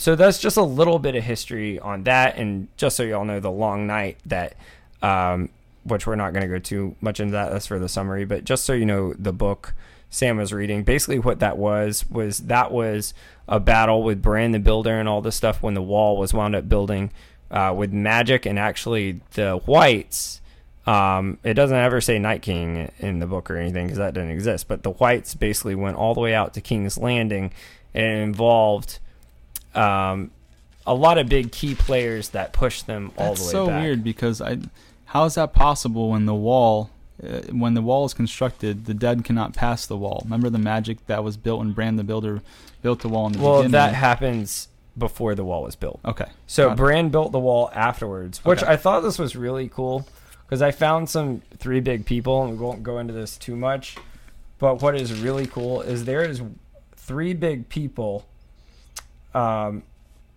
actually played a big part in that, and one actually almost foreshadows Arya, which is actually really wild. So the 3 big people here, which we'll talk about this in the episode, but so there's one called Seaman Star Eyes. So what he has is almost like one of those eye things, almost like Maester Aemon. And then you also have you had Casterly that started Casterly Rock, and then you had another big you had Bran the Builder in there. So you have those 3 people. Now Simon Star Eyes, all that's talked about in him. Now this is really cool. You'll think this is really cool. There's a reason I kept reading it. All that's talked about him was he was basically fighting for justice and chivalry. He actually joined the Night's Watch at one point, but you're going to see the significance of how you wonder if this is where they got this idea from. He fought blind in the Long Night, that big Long Night War, in the big battles, and he has a spear, and on the 2 ends of the spear is dragon glass. And that's all that's talked about. And he joined the Night's Watch. So it makes you wonder, were they just flipping through the book and found this thing? Because of what happens in season 8? So that's just a little bit about that. But so you see a timeline. It goes Age of Heroes, which is almost 4,000 years earlier. And then the Long Night lasted almost 4,000 years, which the Night's Watch defeated all the Whites at the Battle of Dawn, where they pushed them back, and Bran the Builder built the wall, and the wall was constructed, which winds up leading us up to today. Gotcha. So just so people can kind of understand a little bit on the timeline there, so they didn't get confused. Good stuff. Yeah, man. Cool. Yeah, let's get into next episode. We start off episode 2. Got a little tension between Lord Varys and Daenerys. Yeah. So, well, first it starts off okay. 3 little birds. Pretty much, right? Yeah. So Varys tells Dany that less than half the kingdoms in Westeros are loyal to Cersei. So from there, like, she starts kind of questioning and like getting on Lord Varys about his loyalties. And it's it's funny too, because we were just talking about Dany being born, and one of the first thing she says is, I expect this to be a sort of homecoming, and Varys goes, on a night like this you were born. And keep in mind, like, when the scene starts, it's storming, it's thundering, and you know, this is when you get that tension. Like, Dany really never liked Varys, I don't think. No, I don't think so either. And she kind of goes into a big thing why, like, you advise, you're a secret spy from my father, and then you did it for the person who killed him, and then you switched your loyalties again, and now you switched your loyalties again. Like basically, I can't trust you. You haven't shown that you've been like trustworthy. So, but before that, there's one quote I wanted to say about Tyrion. Not about Tyrion, it's actually about Daenerys. Another thing that foreshadows, guys. Tyrion tells her, conquering Westeros would be easy for you, but you're not here to be Queen of the Ashes. That's exactly what he says, and we understand why that foreshadows what it does. So this whole thing has been building up, and we've been telling you, but we're going to keep telling you until we got enough evidence to sway the minds of the people who think that Daenerys, her flip of the switch was just something thrown together. It was not. And I do want to say these two quotes here because this is big foreshadowing. One is a big monologue by Varys, which kind of goes and tells about him a little bit. But one thing Dany says is huge foreshadowing here. So Varys says, I come from nothing. I was sold as a slave and was carried up as an offering. When I was a child, I lived in the alleys, gutters, and abandoned houses. You wish to know where my loyalties lie? Not with any king or queen, but with the people who suffer under despots and proper under just rule, the people whose hearts you aim to win. If you demand blind allegiance, I respect your wishes. Grey Worm can behead me, and your dragons can devour me. But if you let me live, I will serve you well. I will dedicate myself to seeing you on the Iron Throne because I choose you, because I know that the people have no better chance than you. And listen to what Dany says here. Swear this to me, Varys. If you ever think I'm failing the people, you won't conspire behind my back. You will look me in the eyes as I have done today. As you have done today. And you will tell me how I'm failing them. That's huge foreshadowing right there. Mm-hmm. Another one, too, a quick one-liner by Varys. He tells her, incompetence should not be rewarded by blind loyalty. Yep. Which is telling him, like, it doesn't matter, like, if you're not good, if you're not up to the task of ruling kingdoms and, like, doing what's best for the people, I'm not going to be loyal to you. And I'm telling you right now. And so that's exactly why she said, you'll look me in the eye as you have done today, and you'll tell me how I'm failing them. And what's funny is we have all these people. I feel like the Dragonstone, there's a reason it was a military base, because everyone was fighting every time everyone's fucking there. It's true. The person that's about to walk up, we know at least one person in the room hates her. Yeah, right? So, and before we get to that, Varys goes... He replies to her after Dany tells him, swear this to me, Varys. If you ever think I'm failing the people, you won't conspire behind my back. You look me in the eye as you have done today, and you'll tell me how I'm failing them. Varys says, I swear it, my queen. And she goes, and I swear this. If you ever betray me, I'll burn you alive. That's the real foreshadow. There you go. Yeah. So now our girl, Melisandre, she comes up and meets with Daenerys. And Melisandre tells her, the prince who was promised will bring the dawn. And this is what we were kind of talking about last week. Yeah, a couple weeks ago, actually. Yeah, a couple weeks, yeah. Yeah. We kind of jumped. It was me, my hand up. I jumped the gun on it. But I just thought it was really, really important because Dany tells her, I'm afraid I'm not a prince. And this is where Missandei, she corrects Dany, and we learn that the noun has no gender. So it could mean prince or princess. So Melisandre tells Dany prophecies are tricky, but she believes Dany has a part to play, and so does Jon Snow. So what's amazing here, it's kind of more character progression for Melisandre. Instead of just jumping straight loyalties, like she was straight dead set on the fact that Stannis Baratheon was the prince that was promised, no doubt about it. She's not even going as far to say that Daenerys is the princess that was promised. She says prophecies are tricky. She has now learned from all her failures and mistakes and dead people that are not gone because of her errors. So I thought that was pretty cool that she's kind of had some character progression here too, and she's learned from her previous mistakes. Yeah, I mean, you almost, how we were talking about, you almost think Melisandre is breaking down because everything she's worked toward, she's doubting everything she's believed in this entire time. I mean, she basically went straight to Stannis after she was a little girl. Yep. And Stannis has been gone for a long ass time now. Ever since 2 years. Yeah. And it's it's really cool. I mean, what's funny is I have all this Valyrian here, but yeah, you're really seeing I was reading. I don't think we need to read all the Valyrian quotes, Chase. Looked on all my notes, and I was like, "Hey, what does she say here?" And I'm like, "That's funny. I can't read that." And I'm like, "Oh, that's right. It's fucking Valyrian." The long and short of it is what we said there. Yeah, like right? she can't. She basically has no. She doubts her own self. Right. What she's doing. And so but the thing is, the big thing that we learn is that it's possible that Daenerys could be the prince or princess that was promised. So now we've got 3 irons in the fire. We've got, well, I guess one's kind of burnt out, right? And Stannis Baratheon was supposed to be the prince that was promised, but now Jon Snow is a possibility, and now Daenerys is a possibility as well. And there was also theories that Jaime Lannister could have been the prince that was promised. Also, Now, here is one that's really cool, and Josh hates me for reading this shit. play one of your cards, or you're going to do this to me. This is I just didn't well, it's see it. completely on topic is a problem, but it's only 4 lines.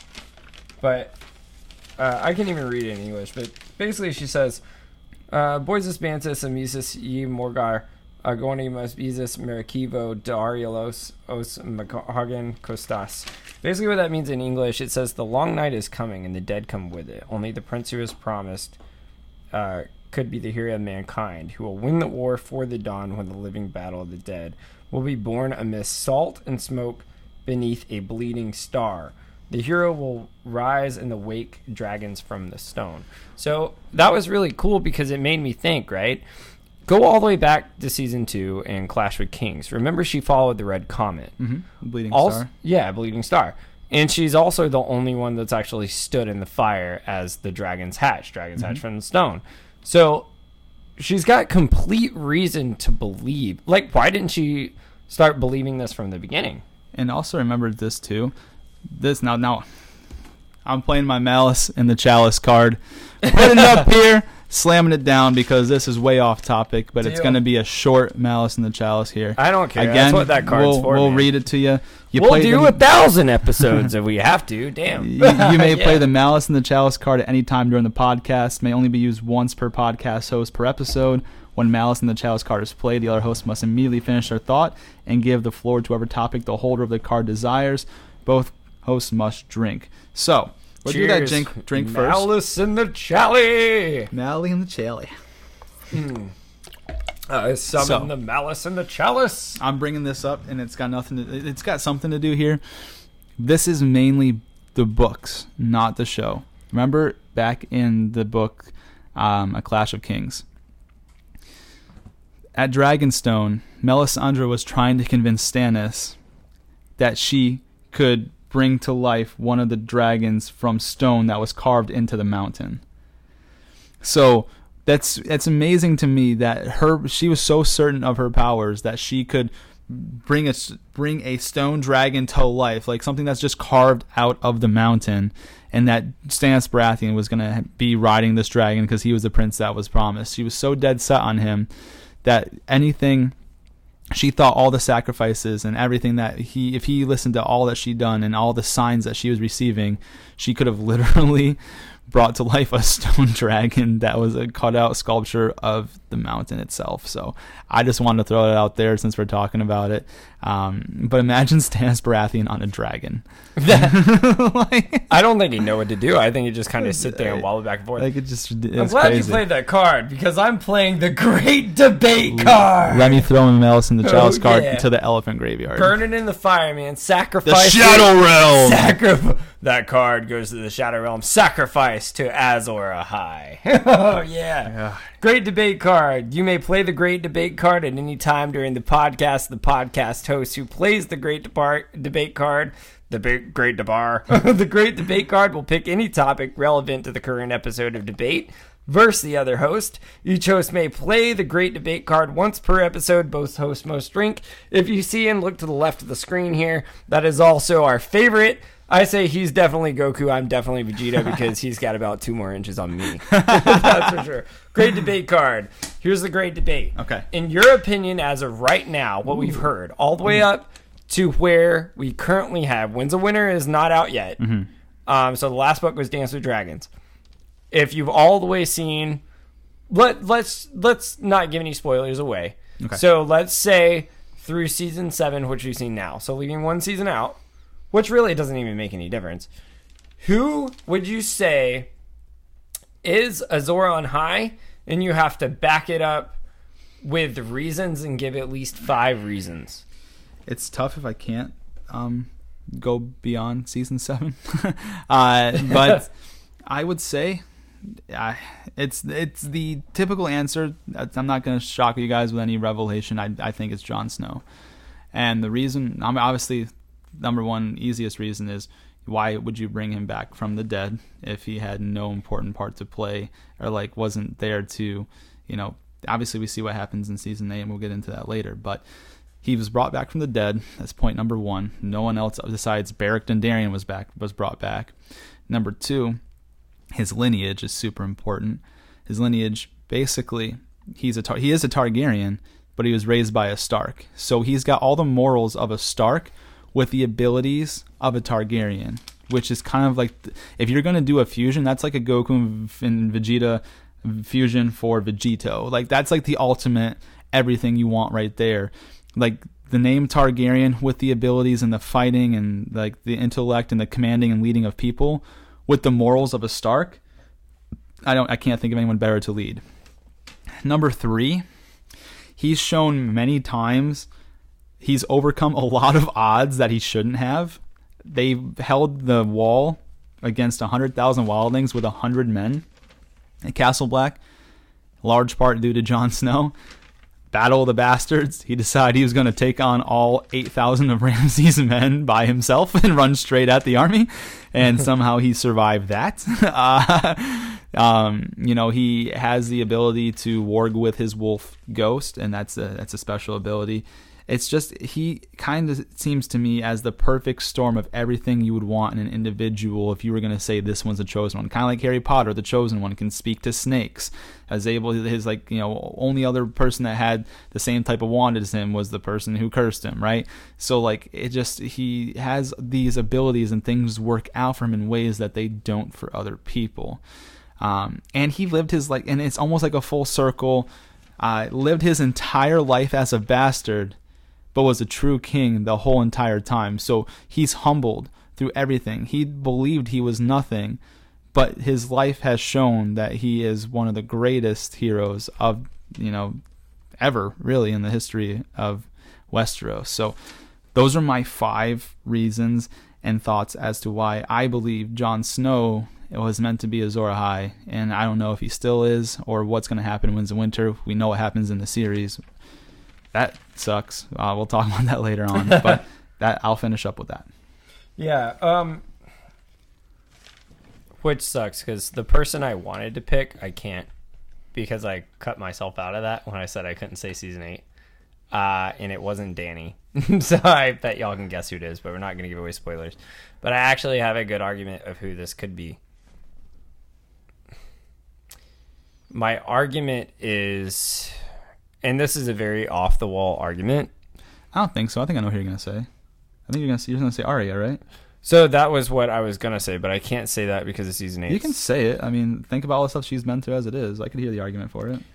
Yeah. Okay, I'll say that. I had another one, which is Beric Dondarrion. And there's a reason for that, too. He just doesn't play a big enough role for me to believe he could be Azor Ahai. Really, that's why I was going to say Arya. Yeah. So here's why. Because remember, the gender quality doesn't matter. Mm-hmm. And most people would sit here and argue Dany just because of the reasons we just talked about with the dragons and the comet, right? Remember what she said. We'll win the War of the Dawn. We'll talk about that later, what happens. And then also, you got to remember, this is where, of course, I said not to talk about season 8, but in the midst of salt and smoke, remember, there is a stallion that comes for Arya at the very end. If we play it out in spinning off and wise. Kind of came out to nothing, though. You know what I mean? Like, it was there, but like there was no point behind. Unfortunately, not anyone's fault except the writers. But right. I would see where you were going if they had more detail behind that. Right. Now, also with Arya too, like to give your points, then I'll debate with you. I'm sorry. Oh, you're fine. So I would say, okay, so that's 2 points. Mm-hmm. Third point here is it says beneath a bleeding star. Think of this also abstractly. I don't think it actually has to mean a bleeding star.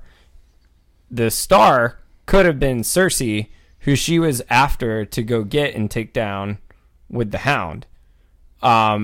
It could have been the star that was falling at that point, which King's Landing. We'll get into that later in season 8. And then kind of my last few points here is 4 is it never really talks about someone being brought back to life. We think about that a lot because we remember the wounds were smoking, which that would be a good case for Jon. Like the wounds were smoking when Jon died in the books, which he was brought back to life here. Keep in mind that hasn't happened in the books yet. Also remember, so my 5th point here. Well, then nothing that you just mentioned for Arya has happened in the books either. Well, okay, that makes a good point. Okay, so let's take them all into play because this actually takes a good point in this next one here. So my 5th point is, remember when she was serving with Jack and Hagar? Mm-hmm. A girl is no one, and a girl is Arya Stark.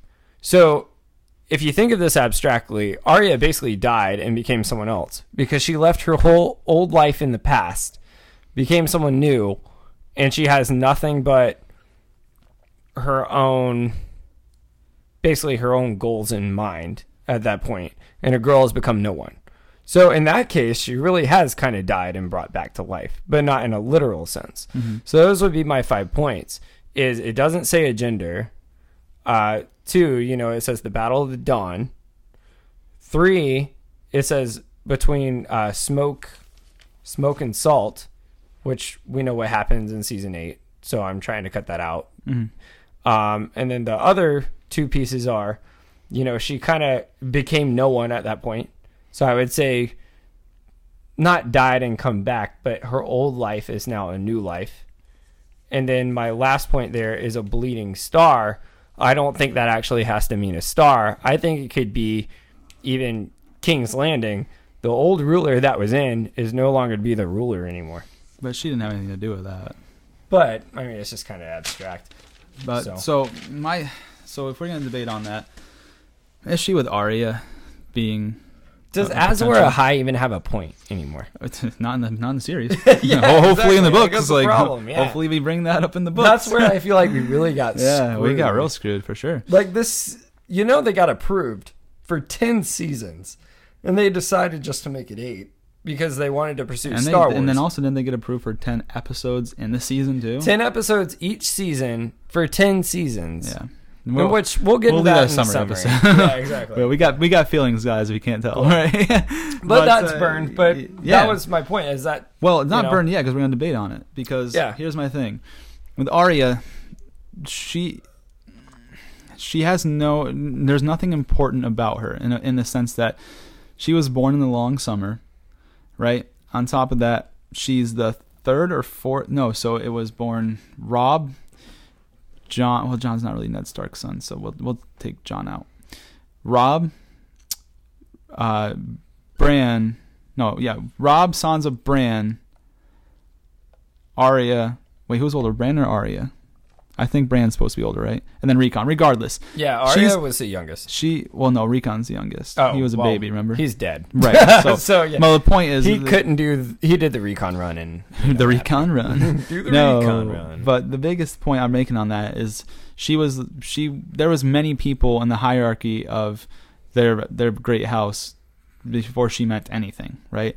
Robb Stark, he was supposed to be Lord. Then after him, there's there's Sansa for the Lady of Winterfell, or Bran, whatever it is, So they all have some sort of prominence. But she had being the 4th born, there's nothing much to you there. So, on top of that, she has another important role, and that's to fulfill a prophecy about the eyes that she will shut, more than she seems to have any sort of being like the prince or princess that was promised, because she technically can't be, because she's not a prince or a princess. But that's another... Oh, I'm sorry. That's the point, is that she's technically not a prince or princess. But the gender, it has no meaning in believing. It's not about gender. She being like you know what a prince or princess like is, born royalty. to a queen. Exactly. Yes. That's Okay, my I point. see what you're saying. So Jon, he was at least born to Rhaegar and Lyanna.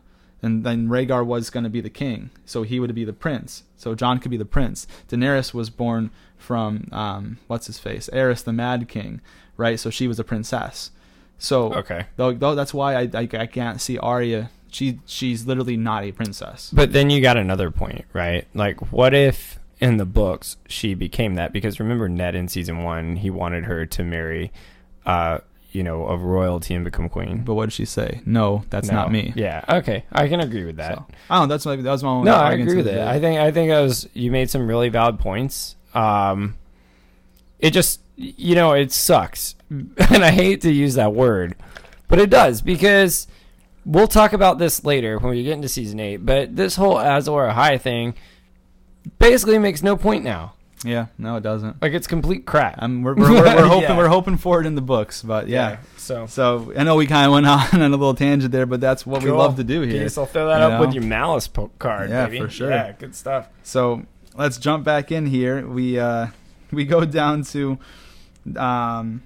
Melisandre tells Dany to summon Jon Snow to tell him the things that he's seen and lived through, and Tyrion actually vouches for him. Yeah. Which is pretty awesome. So Dany demands that they send a raven to Jon Snow, but adds that he must bend the knee. Exactly. And keep in mind, Tyrion was saying, I believe he'll make a valuable ally. They don't give a shit about the whites at this point. They don't even think they don't they're know. real. We don't know about them really. I mean, no one's heard from like what they are. So that's we're gonna find out here in a second. Like, but- you have two different perspectives going. Dany is all about taking down Cersei right now. Yes. And then you have Jon, who's not even thinking about that. He's just thinking about staying alive, because what's to come with the real war. Which this is what pisses me off too. We go back to that Tyrion quote, like conquering Westeros would be easy for you, but you're not here to be Queen of the Ashes. Number one, we know what happens in fucking next season, so what's the point? Like, why? Like, I guess I have to save this for either the summary or season 8, because it really makes me angry with the strategy that they went with and decided to go north and fight the Night King first. That makes no sense, and we'll get into that later. We'll get into that summary episode. Yeah, Yeah. yeah, you're right. So, But, cool. actually, now we're talking about that. Jon Snow shows some growth here, and he asks Sansa her opinion on Tyrion and the letter.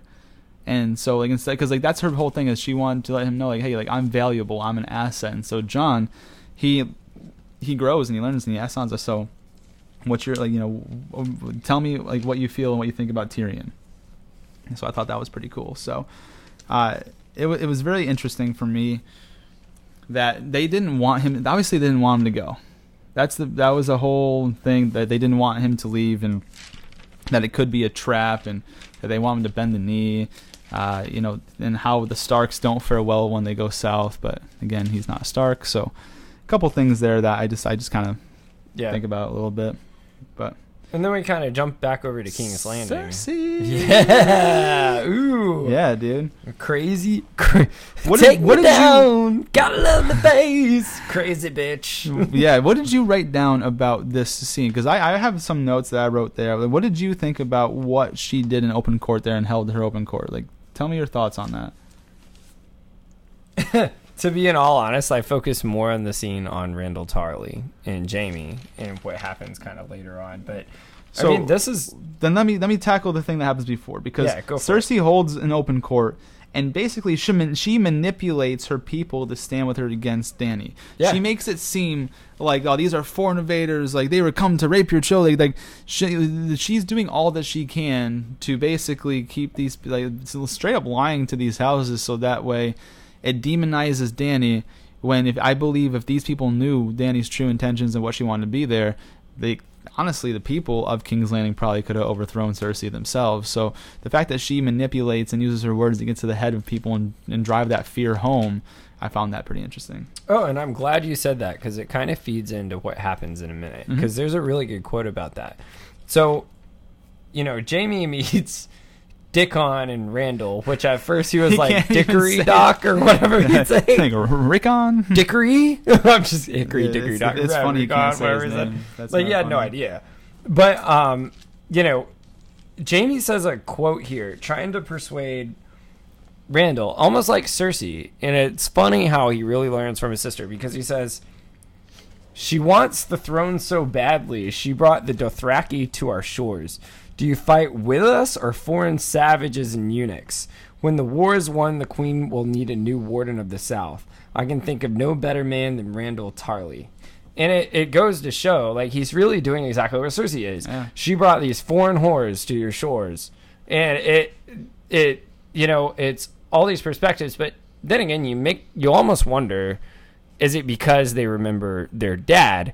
But it's funny too. And another point, they didn't even notice Dany really until almost the last season because she's got these big ass dragons. Is what's going on. Yeah. And then but, yeah.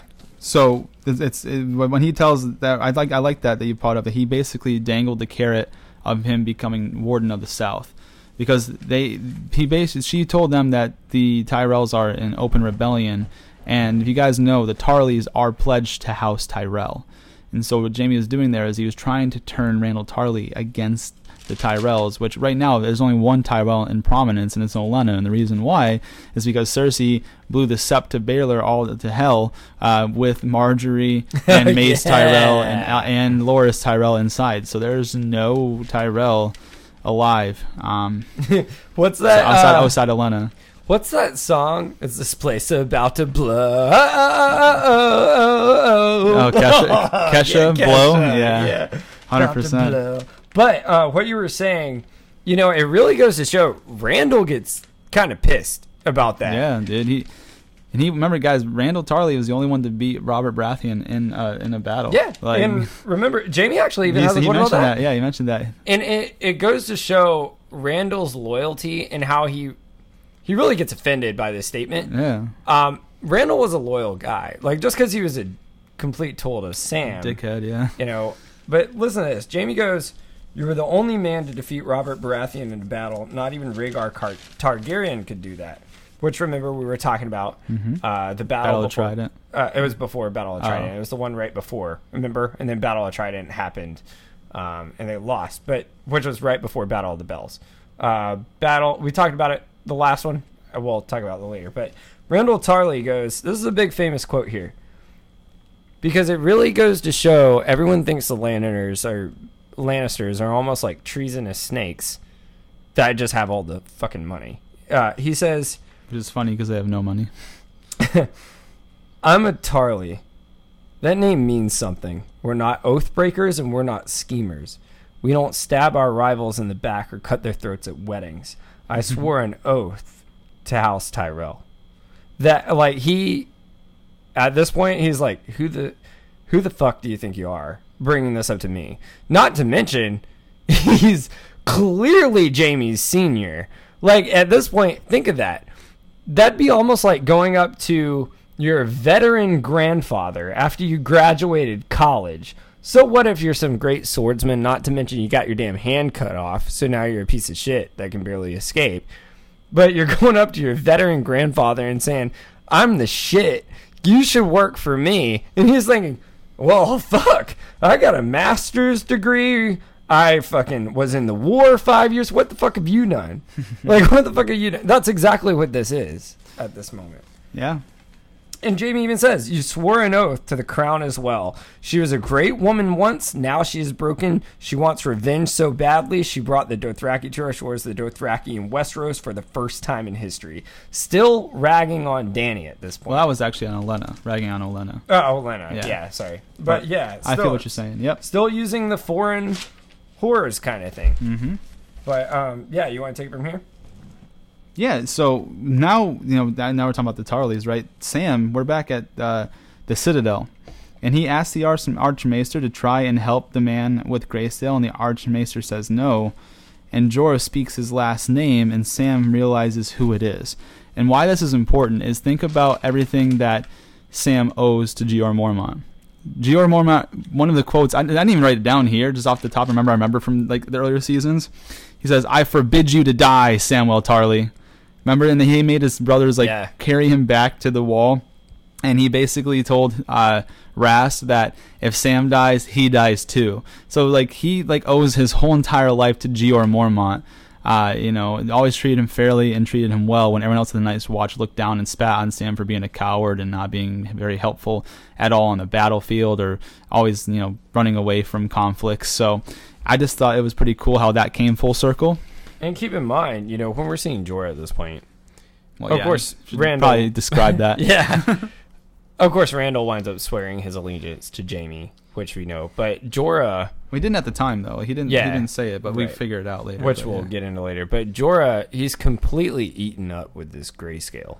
Like, it's Yeah. like chicken pox. Like, that shit spreads. If you guys ever watched Jason X, it's like how half his body was like aluminum, like a steel, and the other part was just regular skin. Kind of same thing here. All like one part of his chest plate was all covered in that nasty, like rocky, scaly. It looks shit. It was disgusting, nasty as dude. fuck. It looks So nasty. if you think, imagine it like if you drove a motorcycle before and you fell and you skinned your leg and how that heals a little bit at a time and like it's a big old scab. Think of a body size scab is basically what this thing is, and it's growing, and so Well, it was so yeah. bad. Remember, the Maester said, he tells Jorah, I'll give you, because you're a knight. If you were not, I would have sent you Send off you right now to to the let you live doom. with the cave people. Yeah, the stone people. and Stone the- people, Yeah. the cave people, the barbarians, Dothraki over there. Yep. But because he's a knight, he'll give him 24 hours. Like, And then keep in mind when he said that, he looked towards his sword, meaning like he thought he would convince Jorah to take his own life. yeah. So since you're a Westerosi anointed knight, I'll give you 24 hours, and looks at Jorah's sword. So I thought that Yeah. was pretty cool. And this is a cool part. What happens next with Qyburn? Yeah, and Cersei. Qyburn down there when we see Balerion the Dread Skull.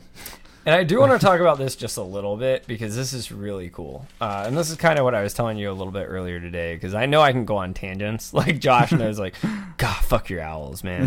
Fuck your owls.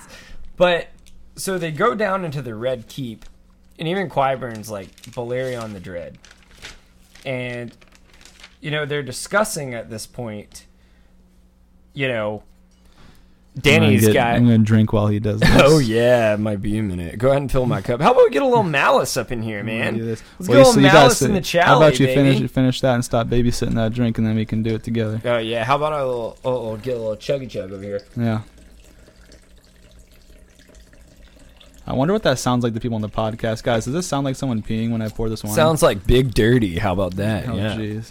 Fuck them till they're dead. Oh yeah. Hey, that's actually talk about G.R. Mormont. That's what the guy said to Yeah, G.R. well Mormont's played. skull while he had him in there. So Oh great. we got full circles for everybody today. first circle full fucking circles. Fuck them Yeah. till they're dead. Fuck Oh, yeah. and that's one thing I wanted to mention too before we get into Balerion. When we were talking about Sam, while I'm still pouring this wine here, that's a full circle moment too, because like basically Sam has the chance to repay back everything G.R. Mormont did for him and keeping him alive at the Night's Watch by saving his son Jorah Mormont. Exactly. So, full circle. full circle. Josh was like, "Let me get fucked up before you go on your tangent." I'm gonna have to listen to this. Come on your damn tangent. Fuck We'll yeah. be here for 6 hours. And I don't even have to use a damn mouse card because Yeah. we're talking about Balerion. Anyways, so they go down into the Red Keep. And this is a big part because Qyburn's like, well, we've been working on... Qyburn.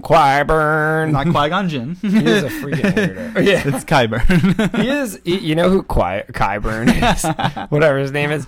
He is like kind of the best friend of the cool guy that like keeps trying to get all the cool guys slay. Dude, he's literally the mastermind behind the popular person. Like, you know how That's what he is. like the guy of Facebook, like the face of Facebook, nice, decently looking guy, could be Drop sociable, the would talk to buh. people, but Yeah. then they have like the nerdy guy in the background who's like really the mastermind of everything. That's Qyburn. You basically just called Justin Timberlake Qyburn because he's the one that said drop the. Yeah, Well, in the social network. that's a movie. We're talking about real life. Yeah. But anyway, so they go down to the Red Keep, and Qyburn's basically like, I said it right this time, didn't sure I? did. Qyburn, yeah. Qyburn's basically like, don't worry because her dragons are vulnerable. We're working on that because Cersei's like, she has 3 big ass dragons. How are we gonna stop this shit? Well, they show. I call it the Scorpion. That's what it's called. It's right? called the Scorpion. Yeah. A Scorpion. And basically what this thing does is they pull it back. It's almost like this big ass crossbow, but is on like a rotating kind of wheel thing where you Yep. can like sit. Well, later you can sit down, but yeah, it like rotates. And when they shoot this thing, it's this big ass fucking spear, and it shoots through this huge skull. And this massive skull is who we always talk about is Balerion the Dread, which remember is that big black dragon that Aegon actually rode. And we should really preface the fact when we talk about Balerion the Dread, he's about double the size of Drogon, because Drogon at this point in time is only 7 years old, 6 years old. Yeah. 6 years old, not a full-grown dragon yet. Balerion was what 800 years old or something. How old was Balerion? I don't. You have the history of dragons a while back. Balerion died when he was almost 200. 200. So That's that's what I'm insane. saying. Like the size, like you guys think Drogon's big. Balerion was like double the size of Drogon. And we're gonna talk about that because a lot of people don't know he really almost died early. Yeah, and a that's lot of right. people don't know this. They think he just kind of died off at Is that old what age. you're going into right now? Yeah, and Okay. I'm going to talk about this right now just so they have a little bit, because I think this is a perfect time because Mm-hmm. we see that massive skull on screen. Yep. You're like, who the fuck is this? Yep. So Balerion, just to give you a little bit of history, which we talk about all the time, so this will kind of piece it together for you. I know we kind of done a lot of timelines on this show today. Balerion was originally ridden by Aegon the Conqueror, not Aerys Dany's dad. Like Well, the first Danny Ares' dad didn't have a dragon. right, exactly. So yeah. yes, I think But people knew that. A lot of people get confused by the Aegon the Conqueror, A's, though, 300 you years know? ago. Aegon, Yeah. I got you. Yeah. Which makes sense with the 200, Mm-hmm. But he was so large, they actually quoted to say his shadow would swallow an entire town whole when he took flight. Think about back in season 3 when we would see, the dragon shadow. Like imagine that swallowing all of King's like Landing. the premonition of Yeah. like following King's Landing. Exactly. Yeah. So Aegon, just to give you an idea, rode him, just to give you an idea of how many wars this guy survived and was still in his prime. He survived War of the Riverlands, War in the Stormlands, War in the West, a standoff between the North of the Vale, and an invasion of Dorne. That was over years and years and years, which that's more for the summary episode. But the point is, like, that's a long time. So after that, Aegon becomes king over the Seven Kingdoms.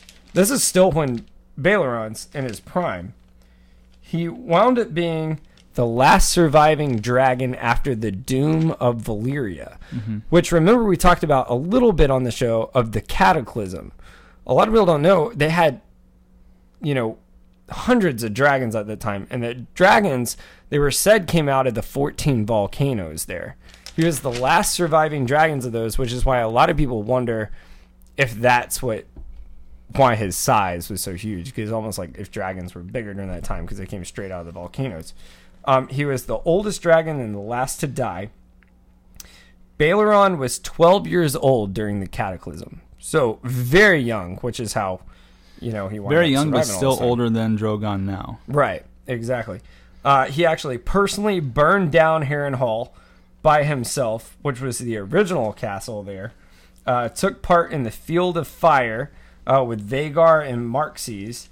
After Aegon died, he was ridden by Maegor the Cruel. Maegor the Cruel was the son of Aegon. And Maegor... And like, there's even remember it's called Magar's Holdfast. There's buildings built after these people. Right. So Exactly. Maegor had him during an 11-year-long, remember, the Faith Militant Uprising. If you listen to some of our previous episodes, there was an episode where I talked about where they were all in the church and Maegor locked them in there and he took Baeloryon to King's Landing and burned them down alive. That's what this was. That's where this lines up on that timeline. After that, he fought in the Battle of Big Fork and Blackwater battles, which were some smaller battles. But he actually, after this, Maegor was so old, he basically dismounted him, and he didn't have a rider for several years. Long time, actually. Because then you have Jaehaerys the First. Who Jaehaerys the First was the son of Maegor, and then he didn't ride Jaehaerys. He actually rode... well, Balerion wouldn't ride Jaehaerys since Balerion's a dragon and not a person. Well, yeah, I know. Jaehaerys didn't ride. We're talking about dragon sex. That's so fucked up. Anyways, but yeah, Rhaena and Jaehaerys the First married. So Maegor's son, their daughter is the way to explain this. So Maegor's son Jaehaerys married Rhaena. They had a daughter, Arya. Arya Targaryen.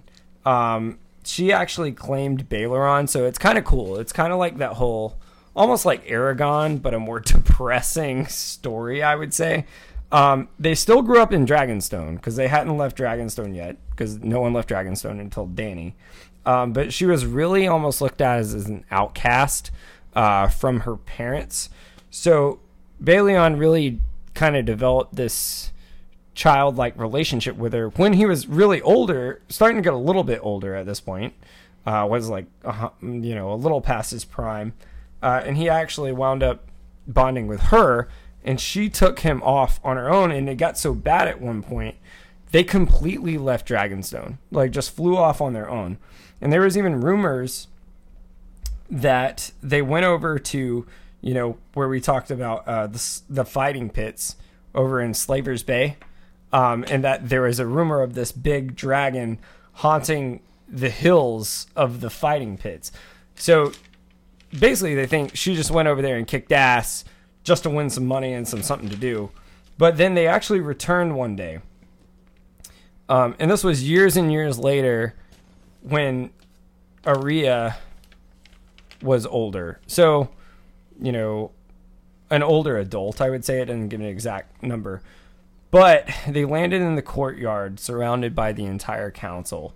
Even the maester at the time described them as they had these worm-like creatures coming out of both of them.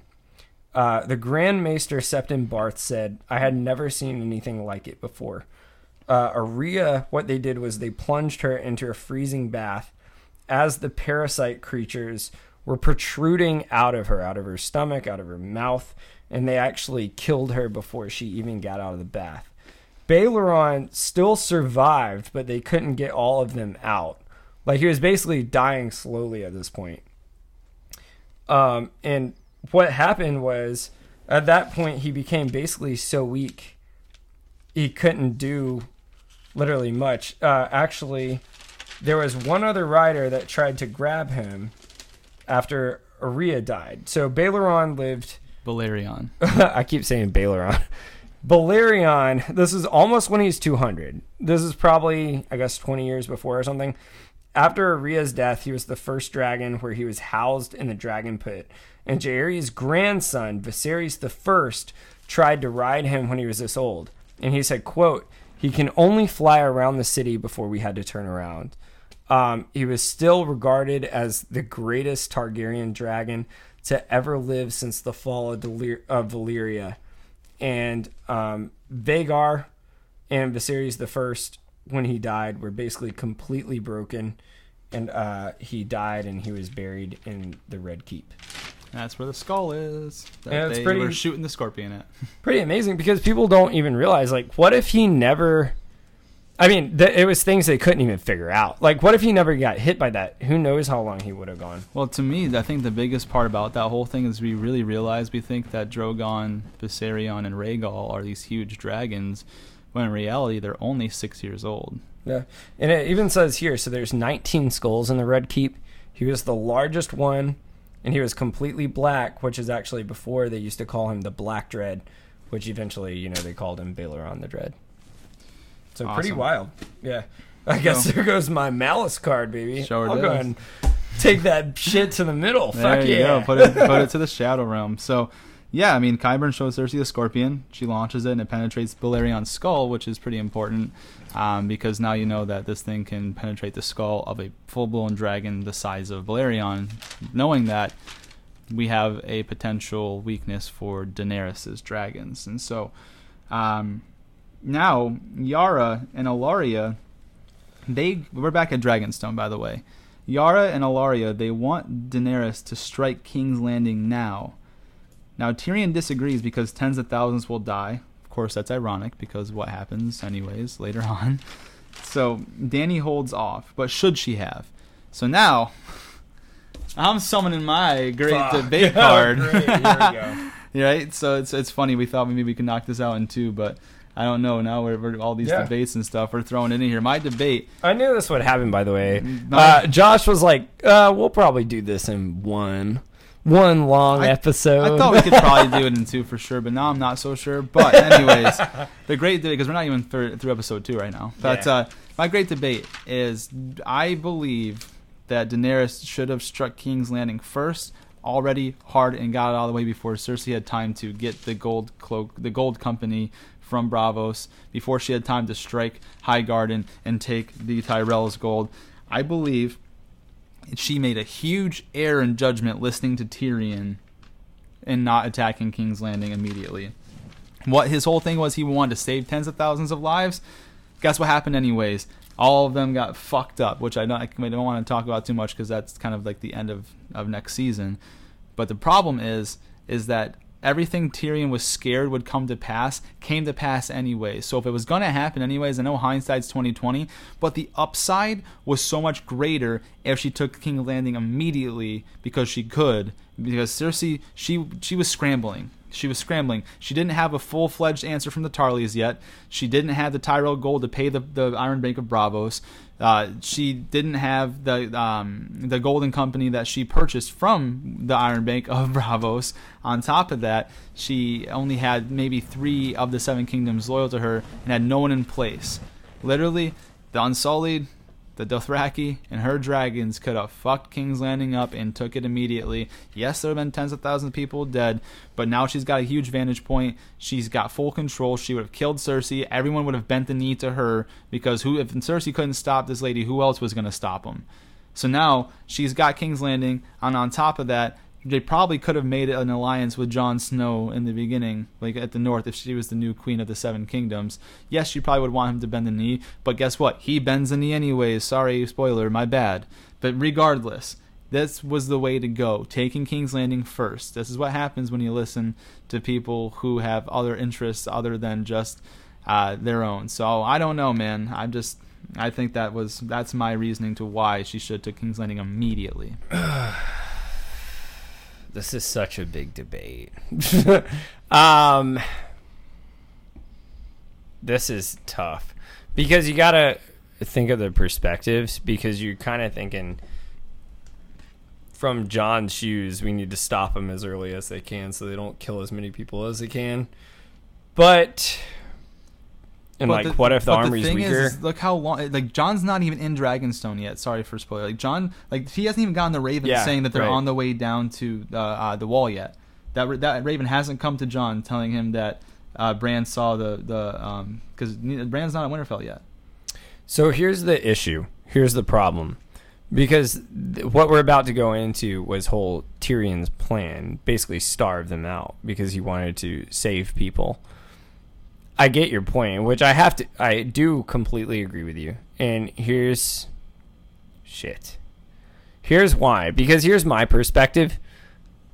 I think it didn't matter because you're going to have to, unfortunately, not that I would say this, it's war. Innocent people are going to die. This is just the way it happens. It's not the way we want it. Just shit's going to happen. So I have to say I would completely agree that's the best way to do it, because I wouldn't have gone in and attacked their ass all the way at the fucking wall. I would have known their shit was going to go through it anyways with 100,000 fucking people. Like, you're going to get through that shit. So you drop back to King's Landing and you build everything you have. Just thought about this, and I'm very, very sorry for some spoiler here. If she never goes north of the wall, guess what the Night King doesn't have to break the wall down? Exactly. Which we'll get into that in a bit. Like, that's the thing.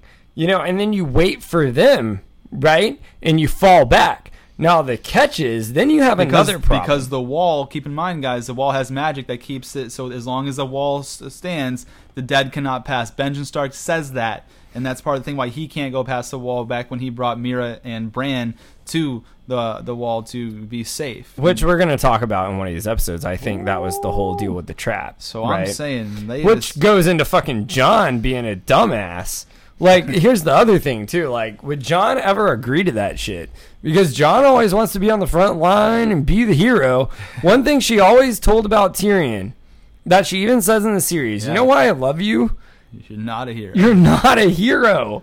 And think about every time. This is a big point, and I'm glad you brought this up, because this is a huge debate for this show, even relative to this season. Because every single time she went against Tyrion, something awful happened. But I disagree on that aspect, because she listened to Tyrion, tried to take Casterly Rock. They got fucked because Jaime was 3 steps ahead of them. They got the Unsullied that are trapped there because the Euron Greyjoy burnt their ships. They took Casterly Rock and can't hold it because they've got no food. They burnt the food stores. Spoiler alert. Sorry. I'm just saying. They listened to Tyrion there. It's too late. They listened to Tyrion about going to take Dorne. Guess what? Euron Greyjoy fucked them up at Dorne too. So, like, anytime she listened to Tyrion as well, still shit bad did happen.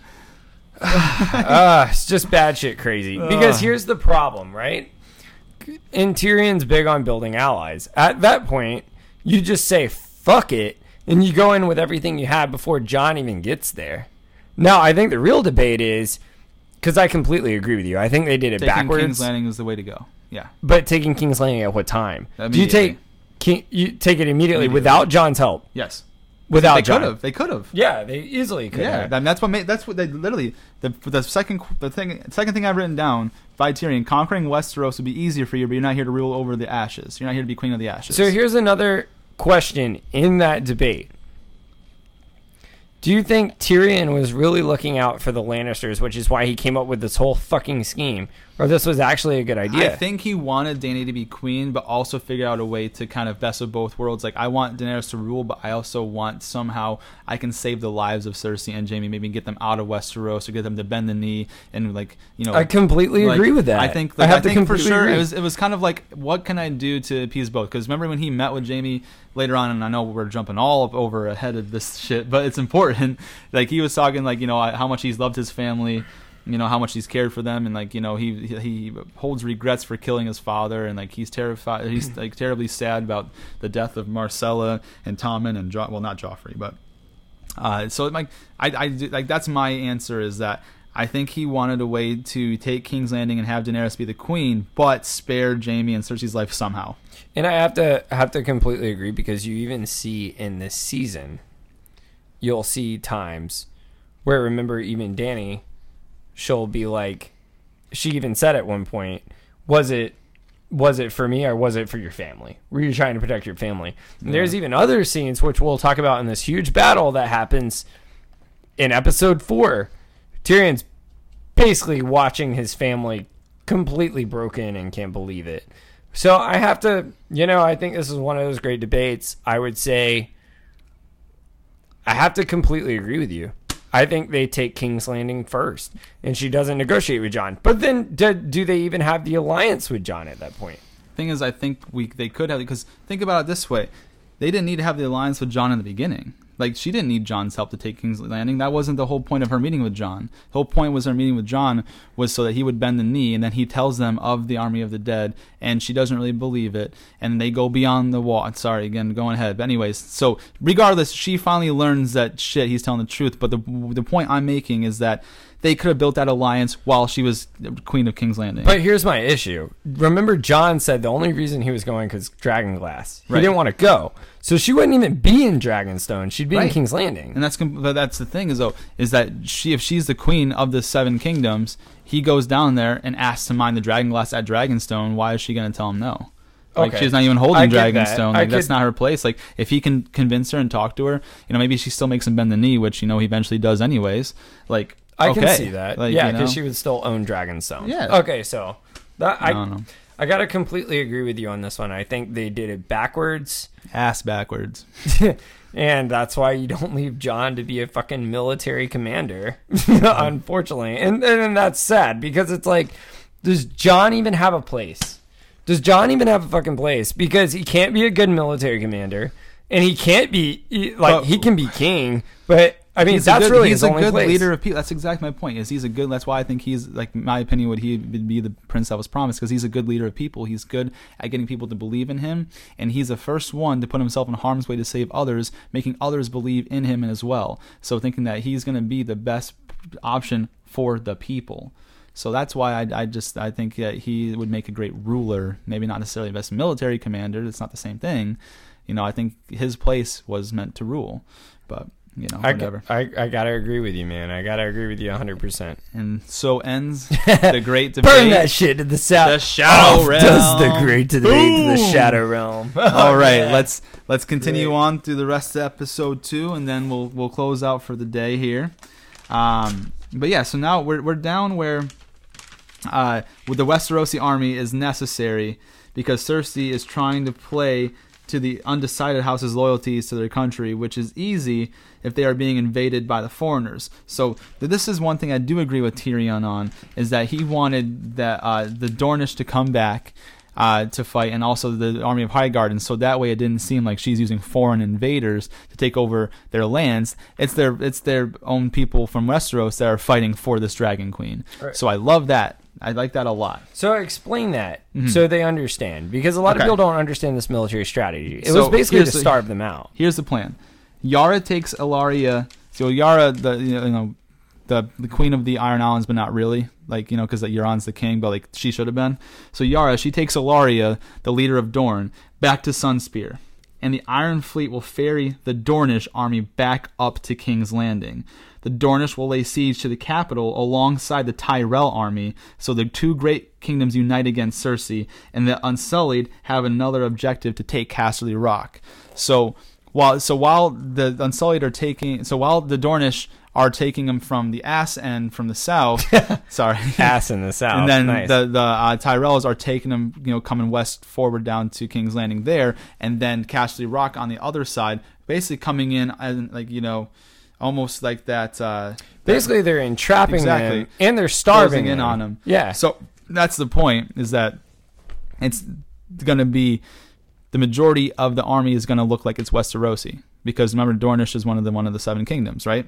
So Dorne is one of the seven kingdoms, and Highgarden is one of the ones in the seven kingdoms. So it's a lot easier to convince the undecided houses to side with Daenerys if they're seeing other Westerosi people agreed inside with them. And it's a great idea in theory.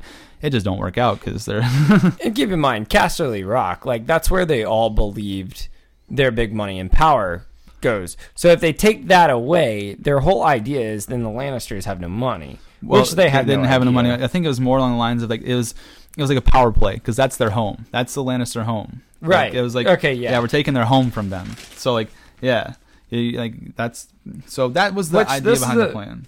I want to say this quote because this is a big quote.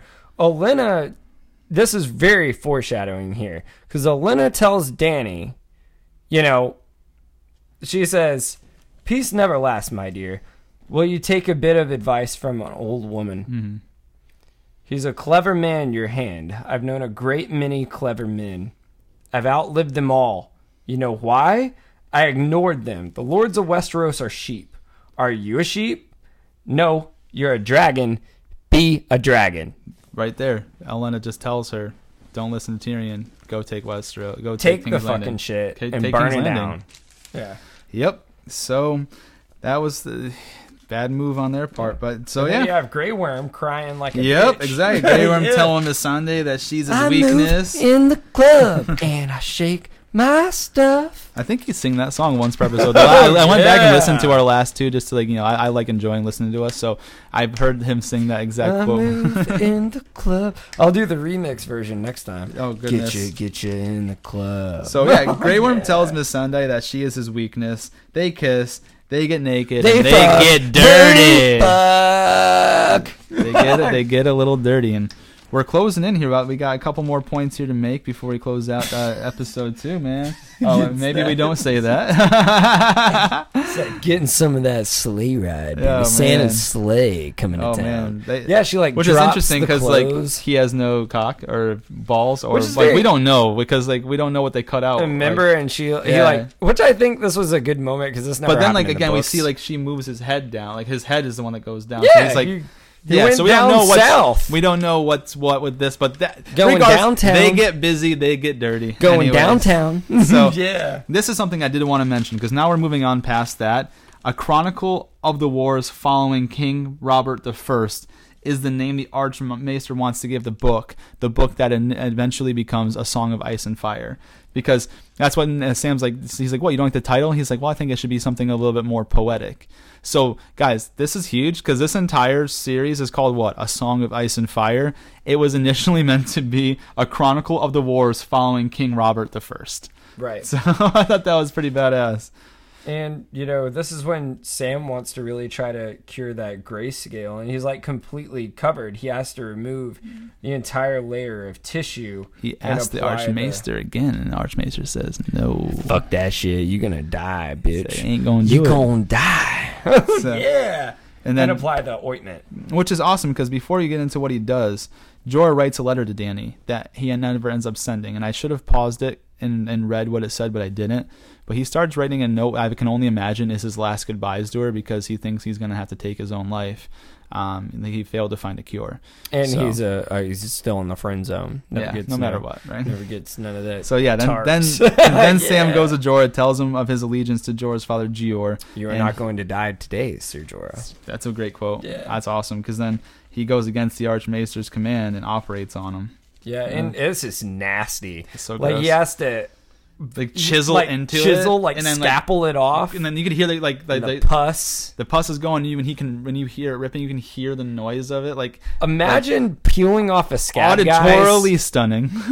It's like peeling off a scab, but you're popping a blister at the same time. Like it's like gross. Like think about like if you have a piece of duct tape and you're removing that duct tape from something. That's the like from your entire body. Yeah, So- leaving a scar. There you go. So we'll move past him now. We'll go down to Arya reuniting with Hot Pie finally at the inn.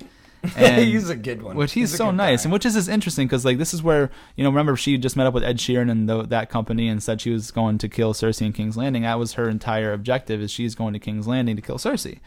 Now he tells Hot Pie that she's going to King's Landing too, and he goes, "Why are you going to King's Landing? I thought you would go to Winterfell." And she says, "Why would I go to Winterfell? The Boltons hold Winterfell." He goes, "Well, haven't you heard? The King of the North. Jon Snow came down with the wilding army and took back Winterfell from the Boltons, and that was named King of the North." Yeah. Like so, which is interesting because I think the only reason I don't even know if Sansa was the sole leader of Winterfell if Arya would have gone back. I think it's because she always had a special connection with Jon. Yeah. Remember that? Like since the beginning, John's one to give her the needle, always the one that treated her better than, because everyone always like doted on Sansa because she was the eldest daughter of Ned Stark, and like Arya wanted to be a warrior, and John's the only one that accepted her for who she was. And so I think that like if it was Sansa who was the sole leader of Winterfell, I think Arya still goes to King's Landing and tries to kill Cersei, where at least now she has to go back to Winterfell because she wants to be reunited with her family. With Jon, yeah. Yep. And this is funny, kind of interesting, because we see Jon in the crypts where it has the statue of Ned down there, and Baelish starts to pull his shit. Well, before that, too, Jon Snow receives a letter from Sam Tarly about Dragonstone being full of dragon glass. Okay, sorry. And I he jumped wants a the little bit. Northern Houses' blessing to go and meet the Dragon Queen, Dany. And he doesn't even really ask. He's like, "No, listen, dude, I'm going." They all tell him no. The King of the North belongs in the North. We voted for the King of the North, and he belongs in the North. Right, Lady so- Mormont. It's funny because he just tells them, like, "Listen, like, you guys put your trust in me. Now you guys, like, basically you need to trust me again here. We need her help. She's got 3 dragons. Fire can kill these White Walkers. I need to go down there and get these weapons made of dragon glass so we can help defend the North. I swore to protect the North, and that's what this is what I need to do that." And so he goes, and then Sansa like argues with him, and she goes, "Oh, like, who's gonna rule the North?" He goes, "You will." Yeah, and she's cool. You have the North until I return. And meanwhile, Baelish has got that dirty snake smile on his face. I actually wrote down the book quote here. So before the quote, Sir Davos and Jon will ride to White Harbor and sail to Dragonstone. And Jon leaves Winterfell to Sansa, saying, "Until I return, the North is yours." And you can see Jon plotting. And now we'll go into the crypts. I'll let you tackle that. And, Baelish is kind of pulling his shit down here. He says, Peter Bailey. Um, Good old He Bailey goes- boy. John says, "You don't belong down here. I have nothing." How do you do the John accent? I have nothing to say. I can't even do it. That sounds like a one of the new British people. I was like, I have nothing to say to you. I have nothing to say to you. John shoves Baelish like against the wall. Well, because he tells her that he loves Sansa as he loved her mother Catelyn. Yeah, I was just. Oh, about my to say, fault. Yeah, you're well- good. Joshy over here, just my man. He says, "Talk to my sister, and I'll kill you myself." Yep. And John, I think, really is seeing at this point what Baelish is as a snake. Well, he said, "Touch my sister, and I'll kill you myself." But, touch my sister. Yeah. got it written down. There you go. But at this point, then it kind of jumps back over to Arya, which this is a big point because she's surrounded by the direwolves, and we see Nymeria, which we haven't seen in a long time. But it's not Nymeria. Exactly. Yeah. You That's want to the go ahead crazy and go thing. into that? That's like yeah. Yes, I do. Yes, I do. 'Cause I know you're the direwolf fan. Yeah, here. bro. Yes, yeah. Sometimes I take spots from Chase just because I like to tell them. So, the wolves surround Arya, And like so she's on her own, and she's like got her own camp set up, and like she starts like feeling a sense of unease, and she gets surrounded by a huge pack of wolves, right? And then the leader of the pack approaches and is just snarling at her. And Arya like looks at her, and it looks familiar to her. She goes, Nymeria, it's me, Arya. I'm heading north, girl. Back to Winterfell. I'm finally going home. Come with me. And the wolves all walk off and leave her be. And Arya looking confused, and it comes to her mind, wait, that's not you. So it's still not Nymeria. We don't know where Nymeria is, but either way, they must know of Nymeria because she has that special connection with the wolves, you know, being a Stark. They all just leave her alone. But my question is, what the heck was the point in that whole scene? Where the fuck is Nymeria? Well, number one, I don't think we sure as hell don't get to see her. We never get to see Nymeria again. Number two, what was the point of that scene? To show us that again that she's got a connection with the wolves? Like, I don't get it. Like, one quick reminder, hey, by the way, I don't know if you remember, but there's a big ass wolf on their banner. Yeah, seriously, I don't understand why that even happened. Like, if that was Nymeria, makes sense. Awesome, we get to reunite with Arya and Nymeria. Yeah. But it wasn't. So what the fuck was the point? Exactly. You know, so yeah, man. And then we kind of get this sexual scene back over in the shit, baby. Move in the club. Which kind of sucks because, like, just as things were getting hot and heavy. Get your fuck on. What happens? Get my fuck on. Yeah. They didn't even get a chance. Oh, didn't even get the chance. No, So I mean, things started to get a little hot and heavy. And remember, it was weird. It was kind of like this sexual girl on girl, woman on woman. What was really strange about it was like they were they were narrating what was going to like. So what happens if there is a foreign invasion? Like as she's like grabbing like Yara's like leg, like I think like well he'd be forced to intercede. Seems as if you don't need a protector. Looks at Theon. They rag on Theon like Yara tells like him like he's not your servant. Yara always tries to like defend Theon at all times, and everyone just treats Theon like a little bitch. Like they all do. Theon. Like, hey, can you fill up my glass here? Like, fill up my shit. And she's like, I thought you didn't like the ale. She's like, I'm developing a taste for it. I literally wrote in my notes as she tries to fuck. Yeah, that's what they did. And like so, Theon is sitting there again, basically forced to watch people have sex in front of him again, right? And then like he tells him to go. And bang! Like yeah, here we go, baby. It's going down for real. Shit goes down. So I got this whole shit broken down because this is insane. And so we got just enough time, I think. Just enough time to finish out here. When they get attacked by Euron, right? And the fight commences between the two fleets. And what I wrote down is it was almost like a Pirates of the Caribbean fight. That's what I wrote down. Are you fucking shitting me? Yeah, baby. Yeah, Johnny Depp at its finest. It was like the evil Johnny jumps on the ship. Yeah, dude, it was legit like a Caribbean. They crash into the Barbossa moment. Yeah, they crash into the thing and just jump over it onto theirs and just start taking it over. So Yara sends Tyenn down to Ellaria to keep her safe. So what I'll let you do is I'll let you do like the whole the aspect of the battle. What I want to do is just hit the quick key points first and let you nail the rest, and now I'll close us out. Awesome. So Euron fights Nymeria and Obara at the same time, which is crazy because you guys remember who's an awesome fighter? Bronn. Bronn got his ass kicked in Dorne. Euron Greyjoy fought both of these girls at the same time. Now, Euron kills Obara first by breaking a spear on her back and jamming both pieces into her from the front. And then he proceeds to choke Nymeria with her own whip. And Tyenn gets outnumbered and they take Ellaria captive. But, bro, can we talk about that? Euron Greyjoy. Who the fuck is this guy? Bronn and Jaime Lannister couldn't beat the Sand Snakes. And Euron beat them both at the same fucking time. After fighting a bunch of other people while he's trying to get to them. Like, this guy's insane. So, there's a lot more to Euron than meets the eye. And we need more, need more backstory on this dude.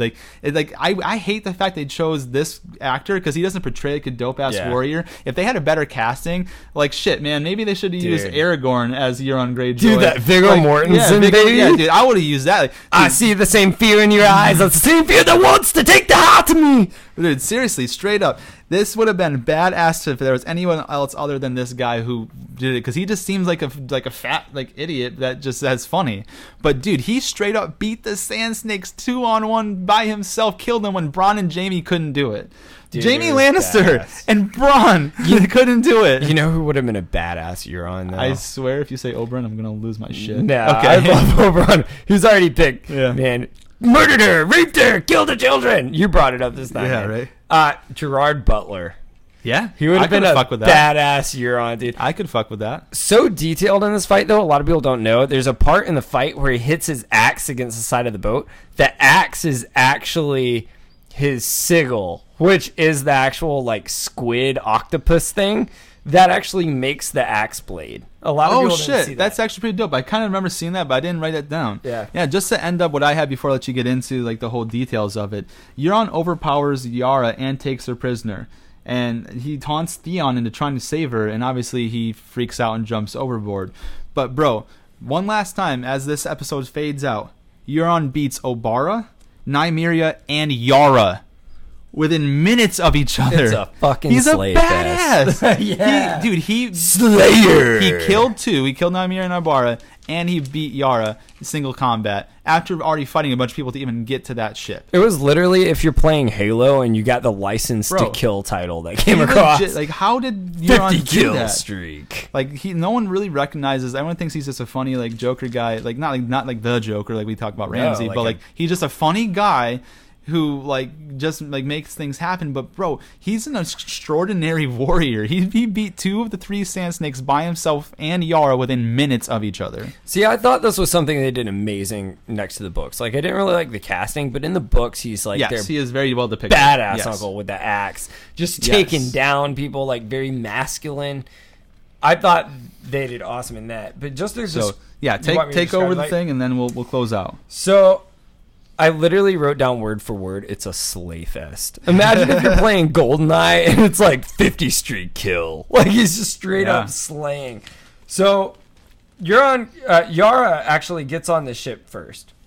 So Yara herself, she actually kicks ass at first. Mm-hmm. She actually stabs a guy, slices another from, I always say the groin, the crotch. The groin. Up through it's the groin. stomach. How is it hard to say? It's the groin. From the groin hairs of long years past. It doesn't even look a grow in. The pubic groin. Anyway, Where's the W? So, literally stabs a guy through the stomach and then takes that same spear, pulls it out to the guy behind her, and slices him from the crotch, not the groin, all the way through the stomach. Then pulls it out again and stabs another one and slices through his stomach beside her. At this point, she kills two more and has already killed 5 in the first 5 minutes. Literally 5 people within the first 5 minutes. That's insane. And then on the boat, so when it smashes down, this is right as the boat's smashing down. Remember, it has the big golden teeth. It looks almost like some alligator shit that just smashes the boat. Yep. The boat is sinking at this point. She kills 2 more as Euron starts just hacking through people with the axe. Dude, just real quick thing. Think about how much how big you just hyped up Yara there. She was a badass, killed a bunch of people in that amount of time. Those were nobody warriors. Euron took down maybe top 50 warriors in all of fucking Westeros and the Song of Ice and Fire. He took down 2 Sand Snakes and Yara within minutes of each other. Nobody. It's crazy. Yeah. So I'm sorry. That was kind of my point. Euron is just hacking through people as he's getting on the boat. Just one by one, taking them down. TNA.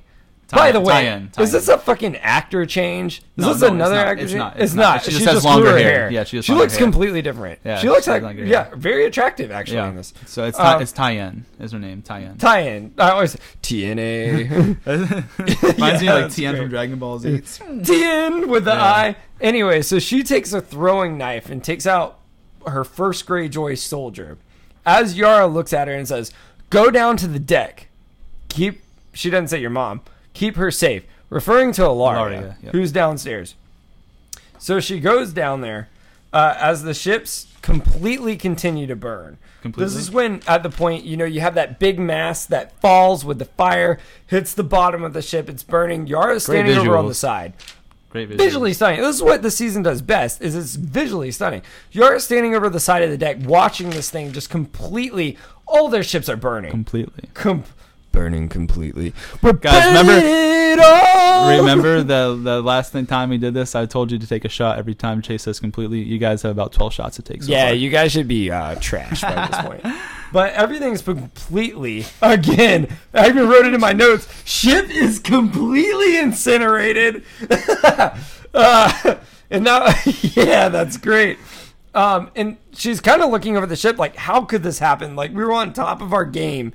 And then she blocks another guy as he's running up to her while she's on the side of the ship and slices another one's throat. So that's 2 more. And she's still like, she sees Euron at this point. And then Euron puts down the axe. And then Obara and Nymeria, that's when they start to attack Euron. Mm-hmm. This is when this shit goes down. As Euron puts down the axe through another soldier's head, completely cutting it inside the skull as the skull collapses through the door. You're like, you know how Chase really exaggerates things? Fuck no, it's not exaggerated. And then he hits another one through the neck as Obara has the whip, right? No, Nymeria has the whip. Obara's got the spear. Gotcha. Nymeria takes the whip and like tries to like choke him with it. Like hits him around the neck and he's grabbing it. So what he does was he like reels in with this thing, almost like, I want to say coiling it up, grabbing her through. And then when he does, he punches her right in the face, knocking her about like, 10 yards back, I would say, onto the ground. And then you have the other sister, wants to be the savior, Miss Obara over here, swings and then misses again with her spear. Doesn't do shit, completely misses Euron, because he's a fucking badass. And then Nymeria hits him with the whip again and as he pulls her in, he headbutts her, completely knocking her down. Completely knocking her down. Completely. And then Obara runs with the spear again, getting up again. So the second time, kicks him in the head. So she does this kind of like side roundhouse kick. It's called a switch kick. It's called a piece of shit because it didn't work is what it's called. Euron takes the spear that she just shoved at him and missed, grabs it in the air, and pulls it down straight up through her stomach, impaling her and shoving her all up through the sky as the blood pours out her mouth. You missed one really important part. He takes the spear, goes around her back, and pulls her in like a hug. Oh, yeah. Breaks the spear in 2 and shoves both up into her. And both of them. Yes. And he lifts, here's the big part, lifts her up as she's bleeding out her mouth. Yep. Like she's literally dying as she's being held up. Yep. Like Dracula crucifying some motherfucker on a stake. Shit was crazy. That's what's going on. Obara, that's still left. No, Nymeria. Nymeria. Yeah. You know, I'm I got terrible you. name. I got you. Nymeria that's still left kills another guy as she's seeing her own sister hoisted into the air. Takes the whip, tries to hit him again with the whip, and with his strength, completely grabs the whip and wraps it around her throat, choking her along the side of the ship. Takes her head, bangs it on the side of the ship. Basically, you're seeing stars at this point. You're completely seeing stars. And this is... Completely seeing Is it Nymeria? Nymeria is one of the Nymeria. yeah. Right. Okay. I always get the names wrong. And then as he's still choking the life out of her, and then, of course, what he does is, at this point, she's basically almost choked out. And then it cuts a little bit to, I always say Tiene. Tyenn, yeah. Tyenn is at the bottom. As she's cutting people, she takes like 5 people down herself, does, by the way. and she's the as youngest and smallest of all the Sand Snakes. So I got to give her credit. But she gets and then overpowered, yeah. Euron looks over at Yara and he says, "Give your uncle a kiss." Yeah. Before you go into that battle, just think about this real quick. Euron killed Obara with her own spear and Nymeria with her own whip. Oh, I'm gonna go into that at the end because it has a great scene with those shit, man. It's just like it's so crazy how he used their own weapons against them and killed them. Oh, it's insane. Think about this. He's taking down 2 of the Sand Sisters and Yara. So yeah, they're some great warriors. Insane. Talk about the fight between Yara and Euron. So he hits Yara, completely knocks her down as she's running towards her. Completely take another shot. Take another shot in the completely game. Euron actually swings and misses at her a couple of times. So she's starting to hold her own. You can definitely tell she is the best of the group that's there. And then Euron is hacking through people, and she grabs a soldier and uses him as a body shield. And the axe goes into the dead body. Yara tries to swing back at him with the sword she has in her right hand, but completely overpowered. Completely again, take another shot. Punches her in the stomach 3 times and tackles her to the ground. Literally like a football game. Theon tries to hold his own just a little bit for a second.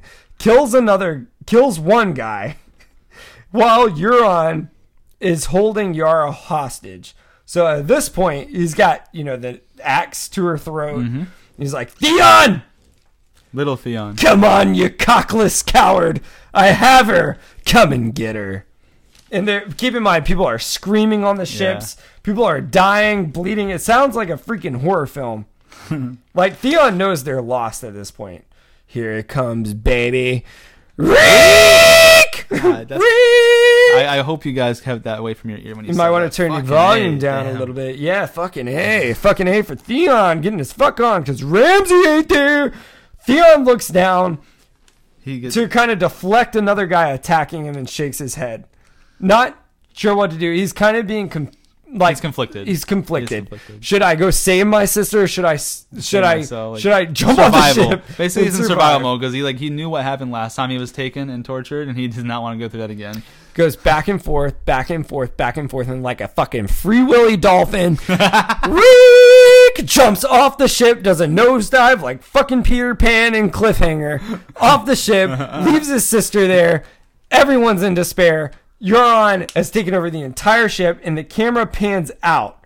You see Nymeria hanging off the front of the nose on the ship with her own whip, while you have Obara mounted, stabbed through the stomach on the mast.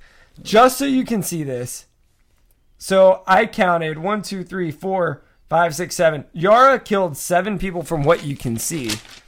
Euron took on the big 3.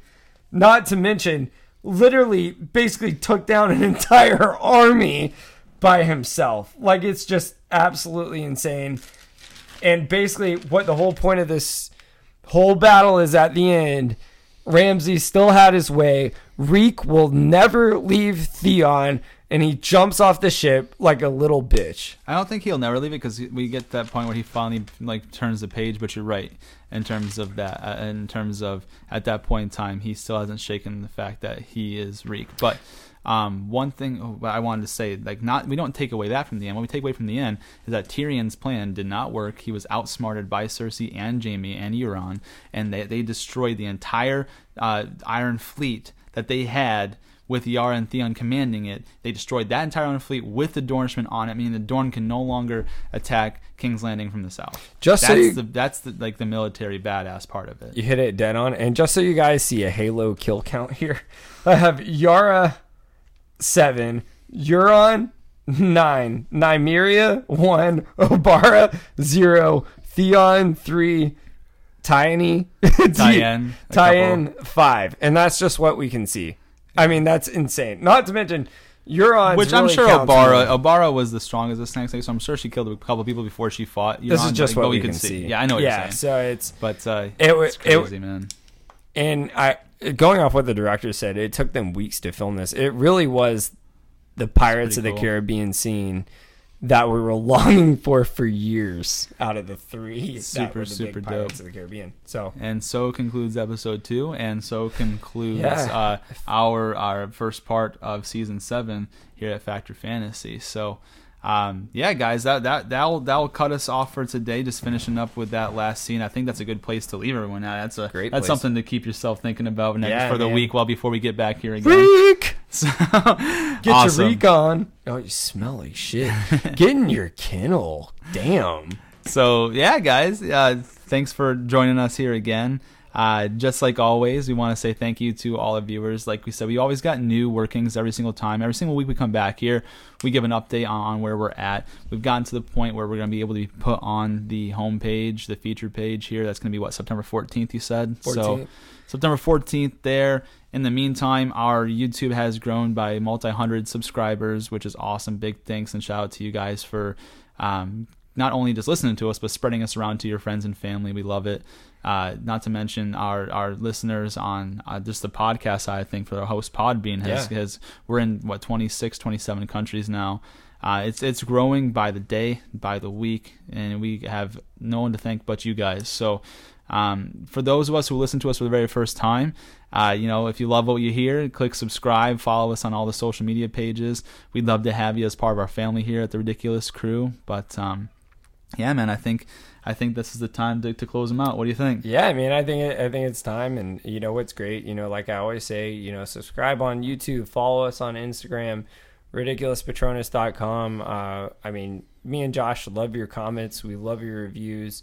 I mean, trust me, there was a time we literally thought we would be at this point by the middle of the summer. Like, we had no idea this would kick off like it is, and we're going to keep growing, and we're going to give you the content you want. And that's what's great, is you see these long episodes, and it really just goes to show you guys would love you guys for it, and it allows us to do what we love to do, giving you what you want. Awesome. So, guys, until next week, this has been the Ridiculous Crew. Chase and Josh, Factor Fantasy, signing off.